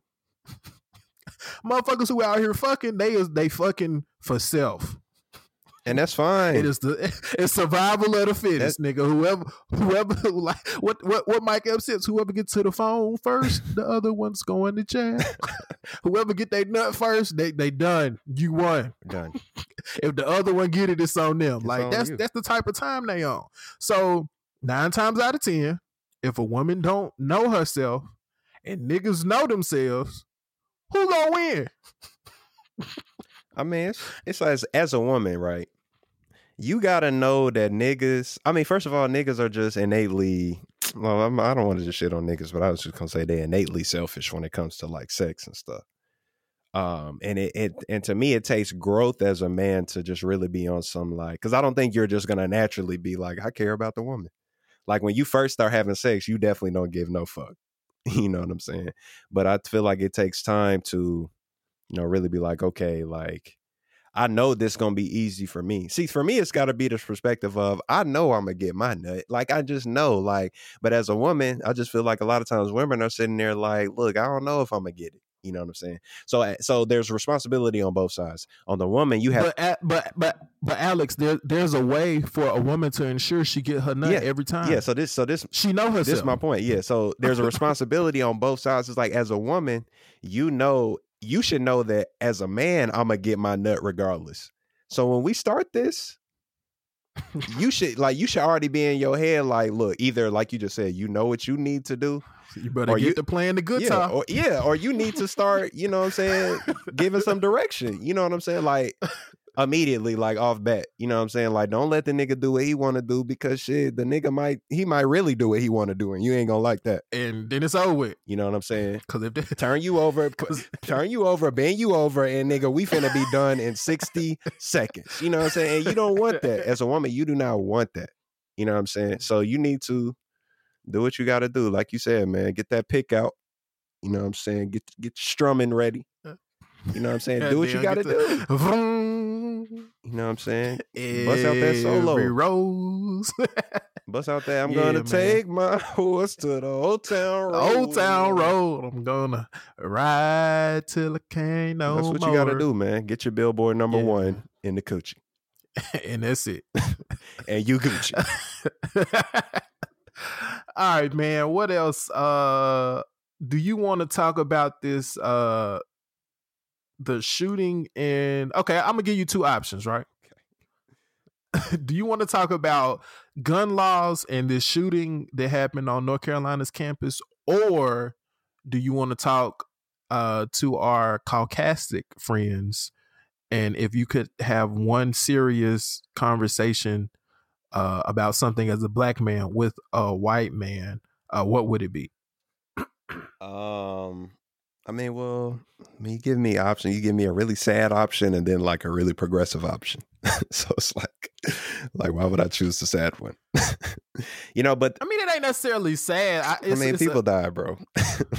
People did die, but I more so want to focus on the gun laws debate, because I saw a very interesting perspective on it. Maybe we can briefly touch on both, man. All right, so I'll let you start with whichever one you want to hear. Okay, let's start with the gun laws. Let's just start with that. All right, so unfortunately, there was a shooting on the campus. Was it Chapel Hill or was it like Greensboro? It was Charlotte. It was UNC Charlotte. Oh. It was UNC. Oh, UNC Charlotte. Yeah, I think it. Wait, hold on, man. Don't quote me on that. Don't quote me on that. But I definitely want to say that was it, though. Okay. Damn, I'm finna let you know in 10 seconds. Yeah, it was UNC Charlotte. Okay, so UNC Charlotte, there was a shooting there. How many casualties? 2. Multiple. 2. Okay, so 2 casualties. And of course, it's opened up the gun law debate once again. Now, the reason why I wanted to hit on this topic with you, because I saw a tweet where somebody had essentially said, this is why we need stronger gun law. In reference to what happened, somebody said, when the fuck are we going to implement stronger gun laws? Because we're having too many of these shootings, right? Yeah.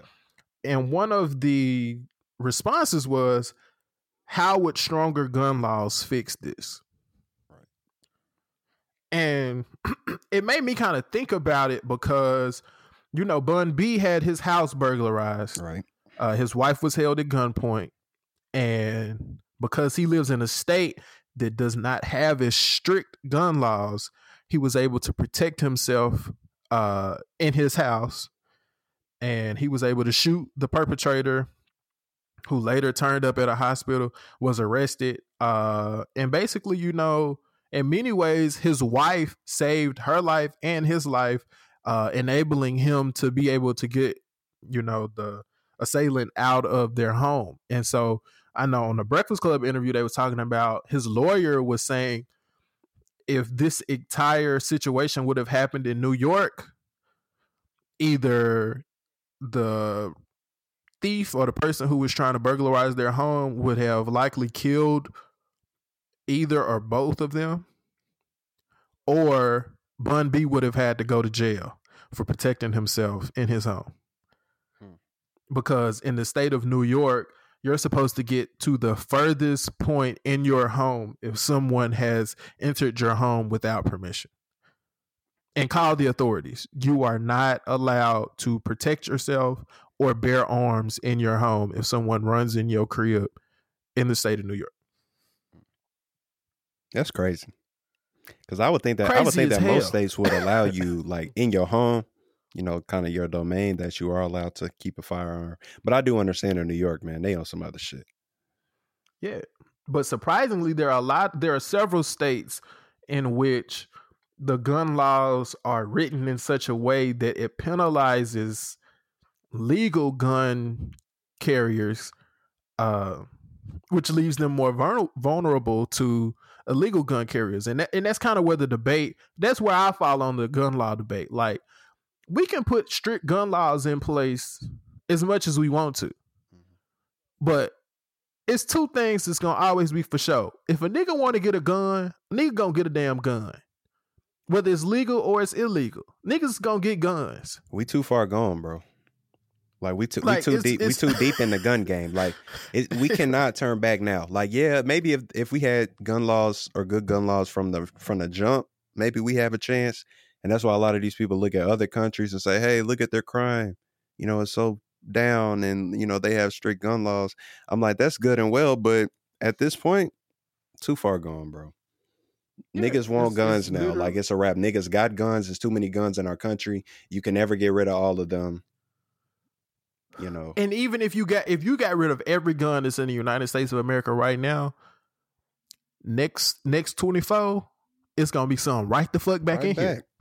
Like, because you're just creating a black market at that point. That's all you're doing. A larger black market. There's already one. New York has one of the strictest, if not the most strict gun laws in the country, right? Niggas get shot in New York every day. Niggas always strapped. Hey, but I do think the crime, I do think they do have pretty good like crime in New York. I could be wrong, but I wanted to say that New York City had, you know, some of the best crime. Yeah, but see rates. that's because of the stop and frisk. You remember when we talked about this shit when DJ Envy was like he in favor of the stop and frisk shit. Like, niggas, man, niggas is getting profiled. So mad niggas is getting just thrown in jail because of whatever. But to answer your point, I do not believe that New York crime is like on the up and up. I think they still. I mean, really, how can you measure that? Because it's like one of, if not the largest cities in the world, New York City. So I guess per capita, like, they always gonna be in the top 10 just because of just the sheer amount of people. So I don't necessarily know how you would measure their crime. I mean, you just do the crime by per capita. Like, you know, that's usually how they try to measure, I mean, a lot of metrics. But that shit gonna be high anyway. I mean, not really. I mean, if you're doing a comparison to how many crimes are being committed as opposed to how many people live in it, I mean, the percentage should be pretty accurate against even a small city. You know, it ain't gonna be like a higher percentage. I mean, unless you just got a higher percentage of people committing crime, which is what the stat is supposed to suggest. But my thing is, I feel like crime in New York City has been going down. Like, it used to be known to be, you know, a lot of crime, but I feel like it's been kind of going down over the years. I mean, and I feel like that. I don't know, you know, you can't quote me on that, but, you know, I feel like I read that somewhere, heard that somewhere, that they're doing pretty well as far as getting it under control. But I don't know if that can be attributed to the gun laws. I mean, that's the hardest thing, being able to pinpoint exactly the reasoning for stuff, because people will blame it on a lot of different stuff. Whatever their agenda is, that's what people will blame it on. True. I just looked up the USA Today, the 25 most dangerous cities in America. Guess who's sitting at 24? Chattanooga. Fuck out of here. Chattanooga is sitting. Hey, man, shit rough, man. Hey, shit is. It's a lot of crime, bro. Hey, who in Chat ain't been robbed or had some shit stolen from them? Man, literally. Like, I don't know. No, I mean, like everybody that I know they can tell you a story of like, one or the other. Nashville sitting at 17. And that's two in Tennessee. I know 615 still Memphis in give you there, to what I or see. maybe not. Yeah, Memphis probably in the top 5. Yeah, Memphis is number 4. Where Anchorage, Alaska at? Hey, them niggas don't play. Hell, nah, they don't play. Damn, if you wouldn't have asked, I just scrolled by it too. Like I just know that I always be seeing 16. I always be seeing them on the list. Yeah. And then number 1 is St. Louis, Missouri. Yeah. The STL. Number 2 is Detroit. Number 3 is Baltimore. And then rounding out the number 5 is Kansas City. So Lil Rock sitting at number 6. Shout out to Bangin' and Lil Rock. Have you ever seen Bangin' and Lil Rock? Have we talked about that on here? I don't think so. But I think I remember, like, I remember. Hell that. yeah. Y'all check out Bangin' and Lil Rock, man. That shit funny as hell. I mean, it ain't funny, but it's funny. But yeah, man, I say all that to say I don't think New York is in the top 25 because it was not listed. So you may be correct, AC. Yeah, man.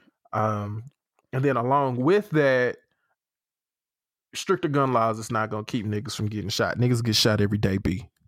It's gonna get you some soup, some tea. You be all right, nigga. You tough. You tough, right? I got shot in the head, baby. I'm done. Nigga talking about he done. Get your man's a thermometer or something. Nigga talking about he done. Shit. All right, AC. So have your conversation with Mr. Rogers, man. Well, white folks, man. You can have a conversation with white people, and like I ain't talking like. I guess I'm talking more so like to get them to understand certain things. I guess because I don't really want to talk about Mayocella. We can talk about that shit next week. The Taylor Swift shit. But y'all need to stop. First of all, I just want to say y'all need to stop making fun of Taylor Swift, man. I'm tired of y'all making fun of white people in general. I'm on my Daniel Caesar shit. Why are y'all so mean? Y'all so mean, dog. But basically, it's like I was telling one of the people in our group message, like, white Twitter exists. And when they latch on to something, like, you really can see the views of, I don't necessarily want to say the majority, but you can see how their reality is so much different from our reality. Yeah. So I just wanted to know if you could have a conversation with one of them, like, what would you say? What would be the subject matter that you would really want them to kind of grasp to change how they view things? I mean, well, obviously we would probably be talking about some race shit. See, but here go the thing though, and this is as time goes on, this just becomes more real and apparent to me. Just like I was talking about how I'm never gonna know what it's like to be a woman, and like I can do my best to empathize, I can do my best to put myself in their shoes, but it's just a completely different experience that it's kind of hard for me to understand. As a white person, I understand that putting yourselves in the shoes of black people or really trying to understand how black people feel, it's tough. Like it's not easy. And it's damn near impossible if we being honest. And it's the same way for me to put myself in white people's shoes. You know what I'm saying? Like a lot of black people, I think, we think about our circumstances and obviously, the history, really just speaking about black Americans here, the history of our country and things like that. And that's our perspective. Like that, all those factors affect our perspective and how we view things and how we view race in America. And as a white person, it's a completely different perspective, and we can do our best. Like me personally, and, obviously in the past on this podcast, I've been known for, quote unquote, caping for white people. But it's like, I really like to put myself in their shoes. You know what I mean? And I feel like a lot of people don't. It's just like, it's like this how we feel, and this is the truth. Like how we feel is the truth. It's how black people feel. But we have to understand that white people are in the same boat. Like they have a certain feeling, and the way they feel, their perspective, they feel like that's the truth. So there has to be some compromise. So if I was to talk to a white person, first of all, I would go over all of that. You know what I'm saying? To understand that just because you have a different perspective and, and like I always talk about on the podcast, our lens, right? Like our lens that we're looking out of. So we have to do a better job of acknowledging the lens. You know what I mean? And there's blame on both sides. Like I'm not gonna say it's just completely one sided. When it comes to race, I do feel like Black people have a deeper understanding because we're the minority, because we're on the side that's most negatively affected. And it's a negative effect that it's kind of hard to see from the other side. You know what I'm saying? Because there's all these other factors like, damn, because you got white people that feel like Black people have privilege. They feel like and there is a sort of Black privilege, but they feel like that Black privilege is like real. Like, we have everything going for us and we're just not taking advantage of it. That's how a lot of white people feel. And honestly, as a Black person, I can understand that perspective. It's not correct. It's not a correct perspective. But as a Black person, I feel like we have to be able to acknowledge that that's a reasonable perspective, given everything that's going on and given the shoes that white people are in. So for white people, I need white people to do the same. I need them to understand that they have a specific perspective that's not necessarily, I don't want to say that it's incorrect, but it's just not thorough. It's not a thorough perspective. It's not really taking into account that, look, I'm white, so I have this perspective. I was just listening to today, because I listened to Dan Le Batard's show, which is a show on ESPN. It's a radio show. They also have a TV show. But they were playing a clip from First Take, which is the show with Stephen A. Smith and Max Kellerman. And they also had, what's the dude name? Will Kane on there. They were talking about, it was like for the Yankees, or I want to say it was the Yankees, how they play a rendition of God Bless America. Of America the yeah, oh, God bless America. Yeah, from the white singer from a million years ago. And apparently she had some other songs that were kind of racist, or I guess had some racial I don't want to use the wrong word, had some racial undertones in it. But she sings this other. Nah, that shit was racist as fuck. Yeah. So okay. So she has songs, right, that we definitely would get the fuck out the paint. But so now they're saying because she has those songs, we're gonna get this other song that's not necessarily racist, but it was sung by this person who does have some racist things about them. So we getting it out the paint, and we just not gonna play that no more. Now, Will Kane's perspective was saying, hey, look, we cannot go back in the past and try to apply today's sentiments and how we feel about shit today to the past and like condemn this woman and say that she's a horrible woman and we can't play none of her music no more. Like, we can't do that. And then Stephen A. Smith was like, okay, I understand your perspective, but you gotta also understand that you have that perspective because of who you are, like, because you're a white man, and the people who have a problem with it as Black people, they have a different perspective because of who they are. And you cannot dismiss that. Like, you cannot dismiss who the opinion is coming from, because that's playing a factor. And just because you disagree, you have to understand why you're disagreeing. It's because you're a different person. You know what I'm saying? I'm when we talk about transgender, I'm not transgender, so my opinion gonna be different from somebody who is transgender. Like, I know that, so that's why earlier I'm like, I want to speak to a person like that, because hearing their side is important. And I feel like a lot of white people, and Black people too, I feel like everybody is a victim of doing this. Not really wanting to hear the other side, or when the other side throws something at them that they don't agree with, they like completely dismiss that side. You know what I'm saying? It's like sometimes if I'm on Twitter, I'll see some people going back and forth, or maybe like a Black person and a white person going back and forth. And then the Black person, they may be making some good points, and then they'll make like a bad point, and I'll be like, damn, like they really fucked it up, because this white person is about to pounce on them and really just make make them look stupid. And it's just like, damn. And now this white person's gonna lead that conversation like, Black people are idiots, man. They are dumb, and I'm smart. I won this little racial debate with this Black person and that or that, because they're unwilling to acknowledge that all Black people are not the same, and you are going to outsmart some Black people. And there's some Black people you ain't even going to get close to outsmarting, my nigga. So, so my main thing is saying, the conversation I want to have with white people is really all people, if we're being honest, but since we're talking about white people, it's just the importance of nuance and the importance of perspective and the importance of there not actually always just being a right and a wrong. You know what I'm saying? It's just the lens, bro. Yeah. It's the lens. I got you. And that's a great point, because I think my conversation and questioning would be similar to that, and that it's coming from that same vein and vantage point, but mine would be more focused on understanding what Black people mean by white privilege, right? I think oftentimes white people hear white privilege and they think about all of the things that they can touch, see, and feel that overwhelmingly white people have that Black people don't. When we talk about systematic racism in regards to their economic standpoint, when we talk about their ability to create and retain jobs, like, I think they think of that.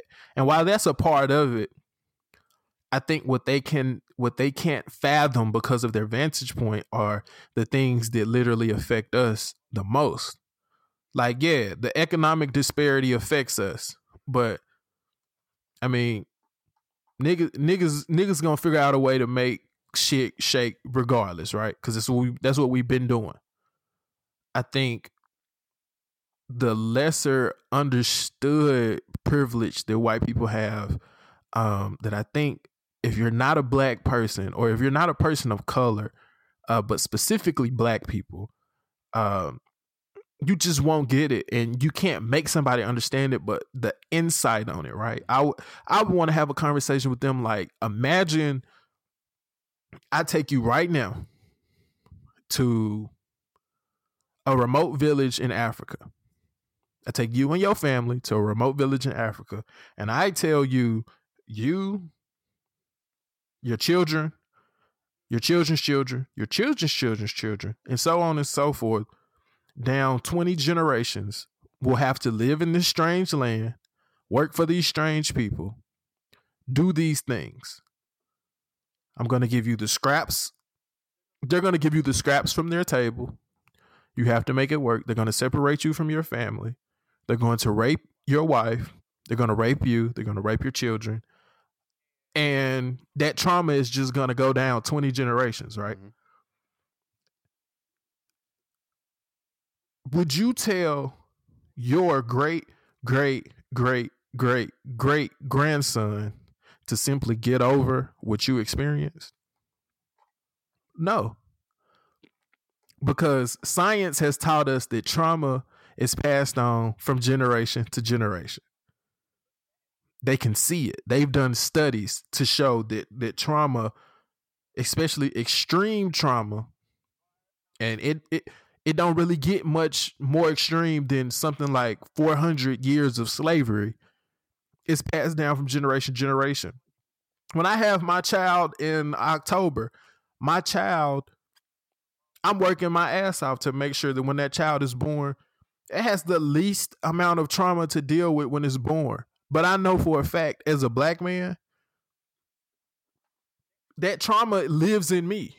No matter how much I try, no matter how much I progress, no matter how much I talk about those things, like, because it's something that I can't control. Genetic, like what we were talking about earlier, genetics, your physical makeup. These are certain things that are just passed down, unfortunately.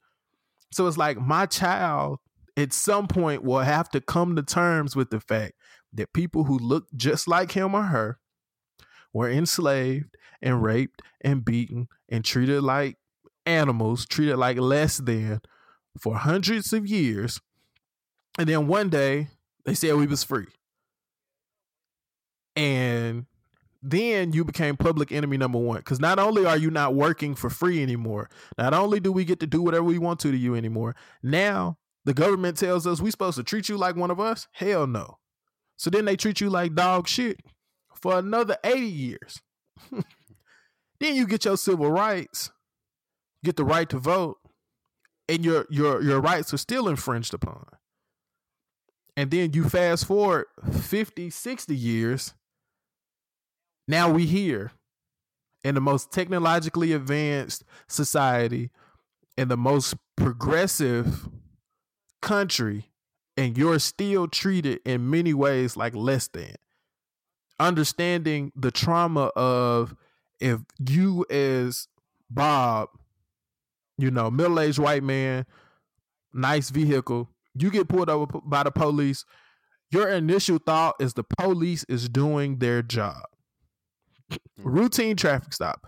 I could have yielded at a stop sign. I could have, maybe I was going 2-3 miles over the speed limit. You go into these experiences as a U.S. citizen with an expectation that this person in the position of power is going to respect your unalienable rights as a citizen, to treat you like a human being.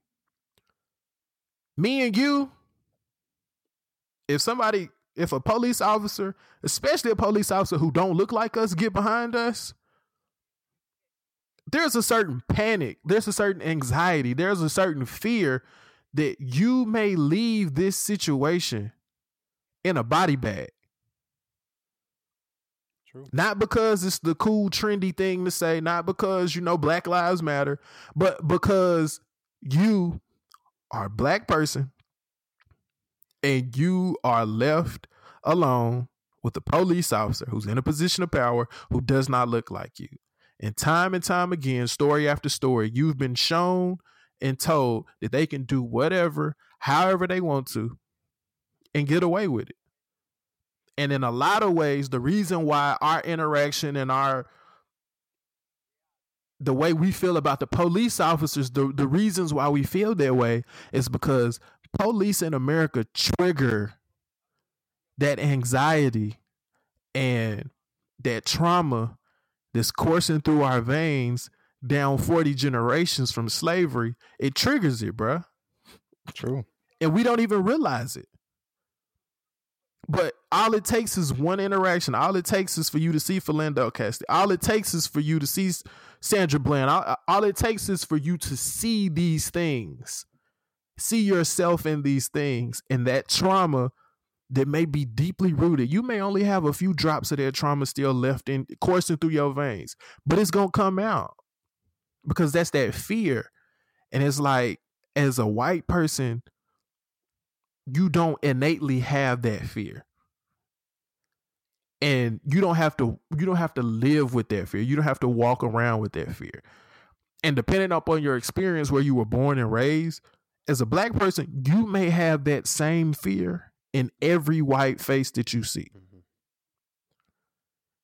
So getting them, that's what my conversation would be, is framing our experience in a way that it forces them to look at it from another point of view. You put them in their shoes. Like, I know the comparison is drawn a lot between slavery and the Holocaust. And one of the main reasons why our Caucasian counterparts view the Holocaust the way that they do is because they can see themselves in certain aspects in Jewish people. I mean, they're Europeans. Depending upon how you view Jewish people, most people just view them as Jewish. But to the untrained eye, you may see a Jewish person and just think they another white dude. I mean, because they are, man. So, I mean, come on. Yeah. So of course, as a white man, you may be able to make the distinction. You may be able to distinguish between, a Northern Irish or Scotch Irish and a person who's Jewish, right? Yeah. But for the most part, you can see yourself in the struggle of a Jewish person. You can see yourself having to be put into the unbearable and inhumane situations that the Jews were put into during the Holocaust. That's why the Holocaust resonates with 9 out of 10 Americans. Slavery don't resonate with 9 out of 10 Americans. Because for the most part, depending upon where you're from, there are a lot of places in America where Black people are extremely the minority. You go out west, you got Black people in pockets. Most of the black people in this country are still in the South, up the Eastern Coast, and in what used to be those steel mill cities. You go out to the plains, you go out west, you're going to be hard pressed to find black people. And when you find black people, they're going to be all in one area. So you got people in Los Angeles, California, and I didn't even realize this myself until I was talking to some people from LA. Like, you have people in LA who, if you are born and raised in a certain area of LA, you may never see a black person in your life. Crazy. Like, because when we think LA, we think Hollywood. From our culture, we think Hollywood, we think some of the hoods in LA, we think the Lakers, Showtime, all of this shit. If you grow up in a certain part of Hollywood, LA, nigga, you ain't seen a black person. You ain't ever interacted with a black person. Maybe one. Maybe one slipped in there. So it's like understanding that the vast majority of this country only get the understanding of black people off what they see on the news, what they read in the news, what they see on television. So whereas 9 out of 10 Americans may be able to empathize and sympathize with the experience of the Jews during the Holocaust, they not humanizing niggas. So when you hear about slavery, you like, nigga, that was 500 years ago. Get the fuck over it. You get what I'm saying? Like, they don't understand the trauma that goes along. And so getting that would be my goal, is to not necessarily, because you can't make nobody get your experience, but framing it in such a way where they have to look at 20 generations down their lineage. You're in a strange land. How would you feel if somebody told them, just get over it?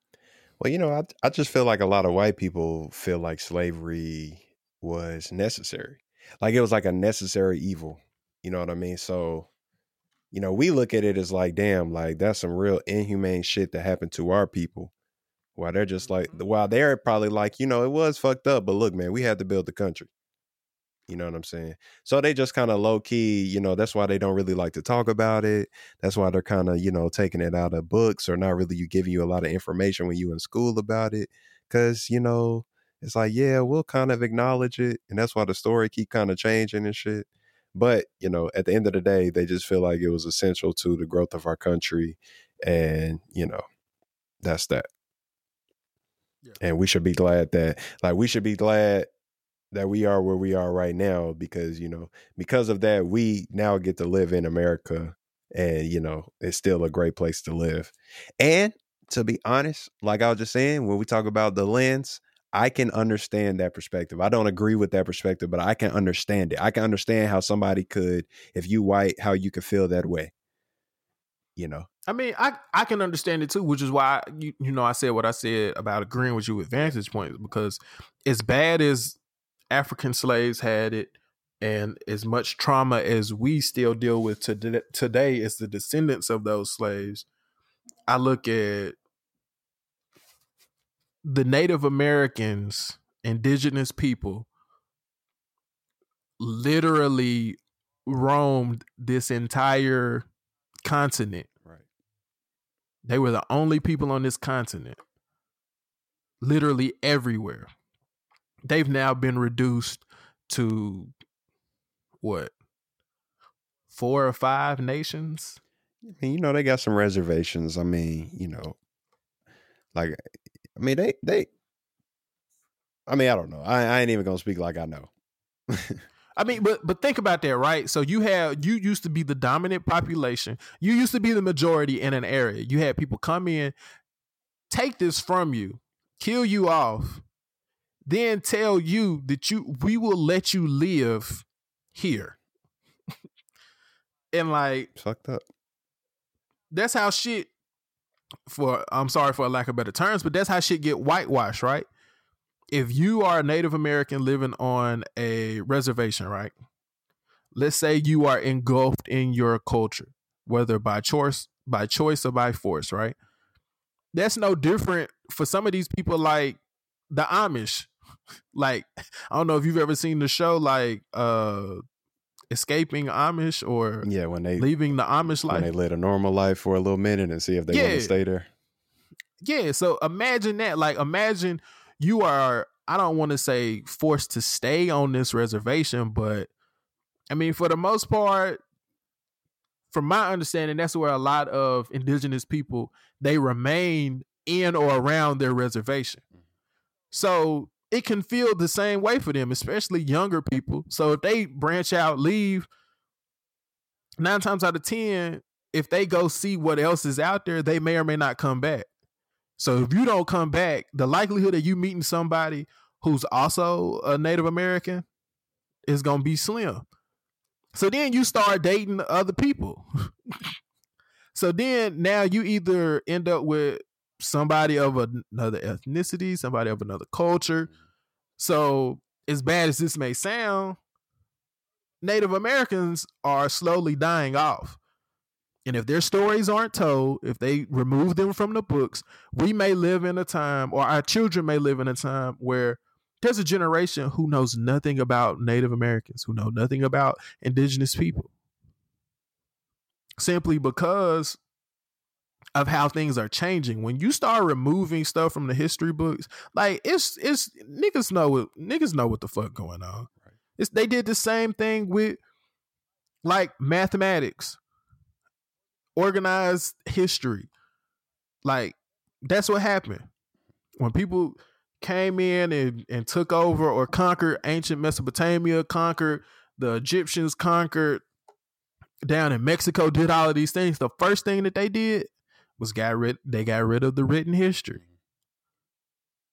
Because that means in two or three generations, everything that everybody knew about the history is lost. Which, I mean, I hate that we have kind of resorted everything back to a Game of Thrones reference, but that's what the Night King wanted to do with Bran. Like, if I get rid of Bran, don't nobody remember shit. He's the only keeper of history. Mankind will cease to exist because it does not know where it has come from. Put people in a long night, they ain't gonna know shit. They not gonna know shit but this. This is all they gonna ever know. And that's where we are now. I seen some shit where they said slavery was indentured servitude. Like, nigga, get the fuck. Like, come on, bro. So you whitewash history in 3 or 4 generations. Black people not even gonna know why they in the situation they in. And that's gonna make it even worse. You got something worth fighting for if you know what you've been through to get to this point. Are we doing our ancestors a disservice 9 times out of 10? Yeah, niggas be bullshitting.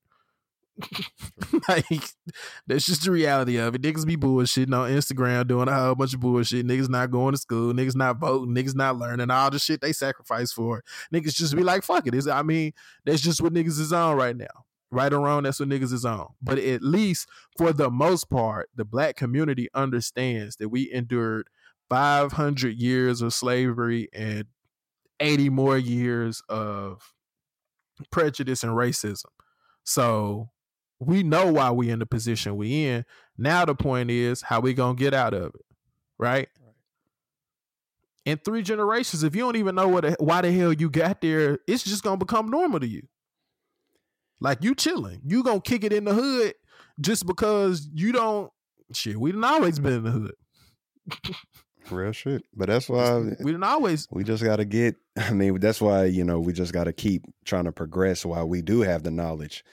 Well, maybe we'll get to a point where it's like, some shit like when we talk about slavery, it'll be some shit that's just like, yeah, but we are completely different right now. You know what I'm saying? And, it was fucked up back then, but, we good now. You know what I'm saying? But like the perspective you're saying is like, if shit still ain't good, then it's just like, we really going to be in a predicament because we really not going to know how to address how to, progress. But some people would disagree with that. Some people would say it's best that we forget about slavery and really just focus on what the fuck going on right now. To those people, I say, fuck you and fuck you too. I mean, it's good. It's good to know your history always. Always. Can't know where you're going if you don't know where you're been. do you want to hit on? Do you want to hit on the Hove B-sides? I mean, I really don't have anything to say about it, to be honest. Well, I will say it was great to see him and Nas come out and go back and forth. You feel me? That was a moment. Him and Cam pieced it up. The beef is over. He didn't smack the CEO. So you feel me? It is what it is. Hove did a viral freestyle, basically bigging up Nipsey Hussle, speaking on gentrification. We not gonna really talk about that shit because I feel like we've talked about gentrification before. So go through the old episodes and hear what we got to say. If not, you can hear some of the takes from these other podcasts. Niggas want my old shit. Listen to my old episodes. And I don't know about you, AC, but I really don't want to necessarily. I don't want to hit on sports this week.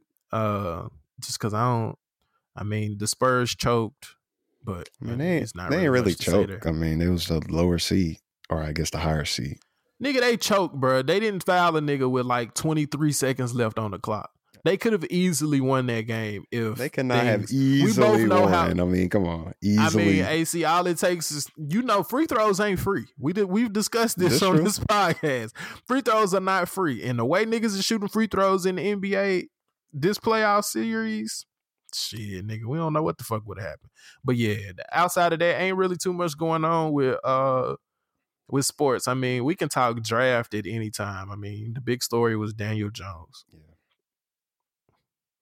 And that's not even a story because the nigga's trash.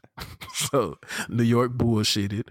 Yeah, man, that's it. So we can talk NBA playoffs next week because we'll have a better understanding of what the fuck is going on. Yeah, we may be fully in the conference finals by then, but I doubt it. I don't know. Could be. So yeah, we can hit that shit next week. I do want to end on another cool little note. We've done one of these before, and I think we've done several of these, and I think they've gone over pretty well. So I sent this to you. I don't know if you checked it out yet, but you can only pick 3 pills, right? Yeah. So the first pill is perfect health.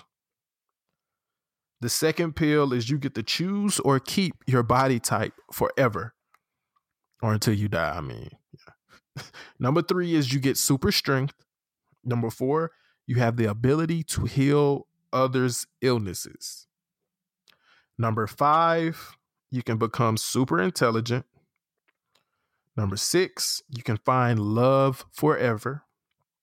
Number 7, you can talk to deceased loved ones. So I'm assuming that's unlimited. Number 8, you can change 3 things from the past. And number 9, you have unlimited money. Yeah, I'm going perfect health. Unlimited money. And I'm gonna go out on a limb and say change 3 things from the past. And I know that's so. What 3 things you changing? Well, I'm not gonna tell you specifically, but it's some shit that sometimes just be some shit in the past that just kind of be eating at you. Like, damn, I should have handled that differently. And I would definitely want to change that. Nigga, I thought you was gonna go back and like stop Hitler. Oh fuck, this I'm talking about me.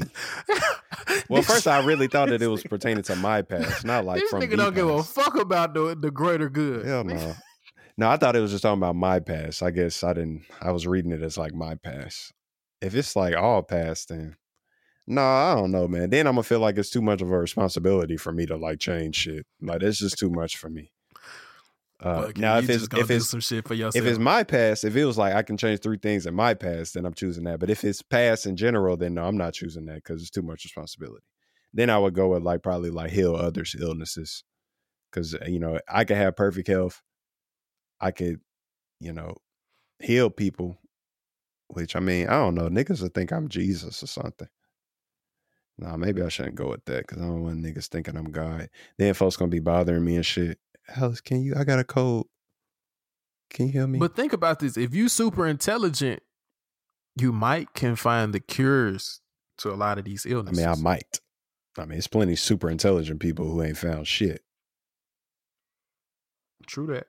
So maybe I won't go with that. So okay, so I'm gonna go with perfect health, unlimited money, and no,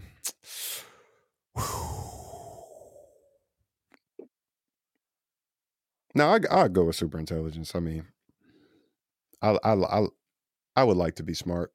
I mean, I am smart, For the but I like to be win. more smart. Smarter, maybe it's the word I should have used. Not more smart.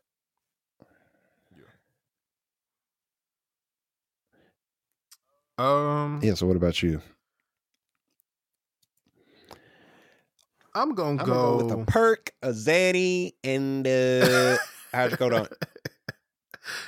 The blue Superman. That's what I'm. Can I get a blue dolphin, please? I'm gonna go with perfect health. I think perfect health and unlimited money. I just think they're no brainers. Because perfect health. I mean, you know you're gonna be good. So that, to me, that kind of cancels out the choose or keep your body type. Because if you got perfect health, you probably can do whatever you need to do to maintain or keep the body type that you have or want. Unlimited money, I just, come on. Like unlimited money, you don't give me no cap. Oh, it's over with. Big cap. Oh it. Right now I'm kind of debating between heal others' illnesses or talk to deceased loved ones. Only because I feel like, similar to you, healing other people's illnesses, I think that's a lot of responsibility. Everybody gonna be coming to you, bro. Everybody and their mama, literally. But even if other people don't know, like let's say you heal everybody in your family illnesses, you make sure everybody's straight, then you start having, you feel me, like the Tony Stark Captain America syndrome, where you like, I mean, I could be doing so much good for everybody else. So then now you have this like burden of responsibility to cure everybody, and you like, man, I ain't even really with I'll be that. like, look, man, I'm showing up to the hospital on the 23rd of every month, okay? I'm gonna pull up on the don't call me on the 22nd, don't call me on the 24th. If it's the 12th and and I mean, if it's the 12th, look, man, I'm sorry, like, you just gotta survive to the 23rd. I'm gonna pull up on the 23rd, and if you there, I'm gonna fuck with you, but I have a life. I got shit to do. I'm already doing miracles. I don't have to do none of this shit. I could just say I ain't doing shit. So I'm pulling up on the 23rd every month, and I'm healing everybody. Niggas gonna treat you like Jesus for real. Like 23rd, nigga, that line gonna be so motherfucking long at that hospital. AC pulling up. And see, the other thing is, it don't tell you how you heal other people's illnesses. So you could heal other people's illnesses in a way in which it's like, I don't know, maybe you could mass produce some shit to heal other people's illnesses. Or it could be some shit like you're equipped with the cures for all illnesses, but you still gotta like mix the shit up. So now you like perform surgery and shit. You doing brain surgery. Ain't even signed up for this shit, bro. Shit take 4 hours, bro. Changing 3 things from the past. I'm not gonna necessarily try to do that shit, because when you fuck with time gonna fuck back. That's what Tony Stark said in Endgame. How would niggas know? Like, do y'all niggas time traveling? Like, I know niggas talk about the butterfly effect, but like, y'all niggas don't know. I mean, if you gonna keep it real though, like when you think about it, if you go back and you change certain things, it is a butterfly effect. Is essentially you're not going to be able to come back and live the same life that you lived before. I mean, it makes sense, but niggas don't know, though. It's my point. Like, it makes sense. Niggas do. No, that's not provable. Like, it's not provable. It's my point. Bruh, so if we go back in time and we prevent 9/11 from happening. I mean, there's going to be shit you think everything panned out the way that it things will be different, but it's like, we wouldn't have had no war in Iraq. Hundreds of Americans would have never died.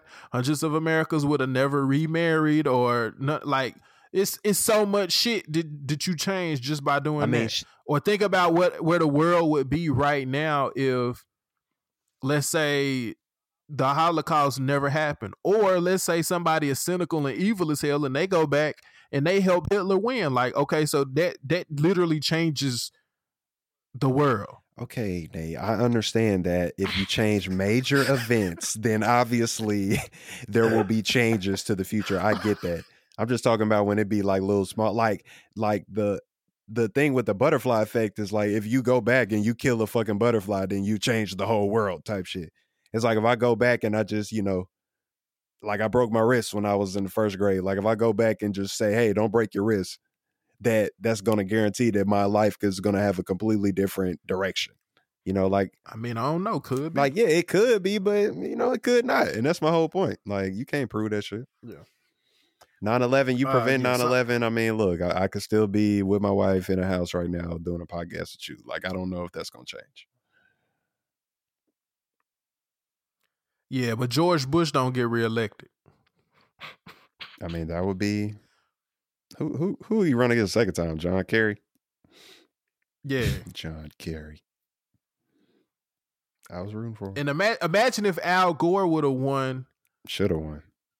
Well, imagine if they would have really allowed Al Gore to win. Like all of this global warming and ozone layer protection shit he was talking about back then. Imagine if he would have been able to get in office and get some shit done. Like, nigga, we could be living in Wakanda. Nah, that shit. The greed is too much, man. That's why we gonna destroy the earth. Just it's all greed. Like the reason all this shit fucked up is greed, and greed is always gonna prevail. God said the meek shall inherit the earth. I'm about as meek as it gets, so. I mean, what will meek do? That is a question that we may never get the answer to. So the last pill I'm gonna pick is being able to talk to deceased loved ones. I'm good. I mean, I do got people that died I would love to talk to, but I mean, what we gonna talk about? I mean, I guess for me, I'm looking at it like you can't know where you're going if you don't know. Basically, what we was talking about with the history, right? And so it's like having that wealth of knowledge to tap into, and just because you lose them, physically, you don't necessarily lose the ability to get there. Like, imagine if do you have like your grandparents in your life?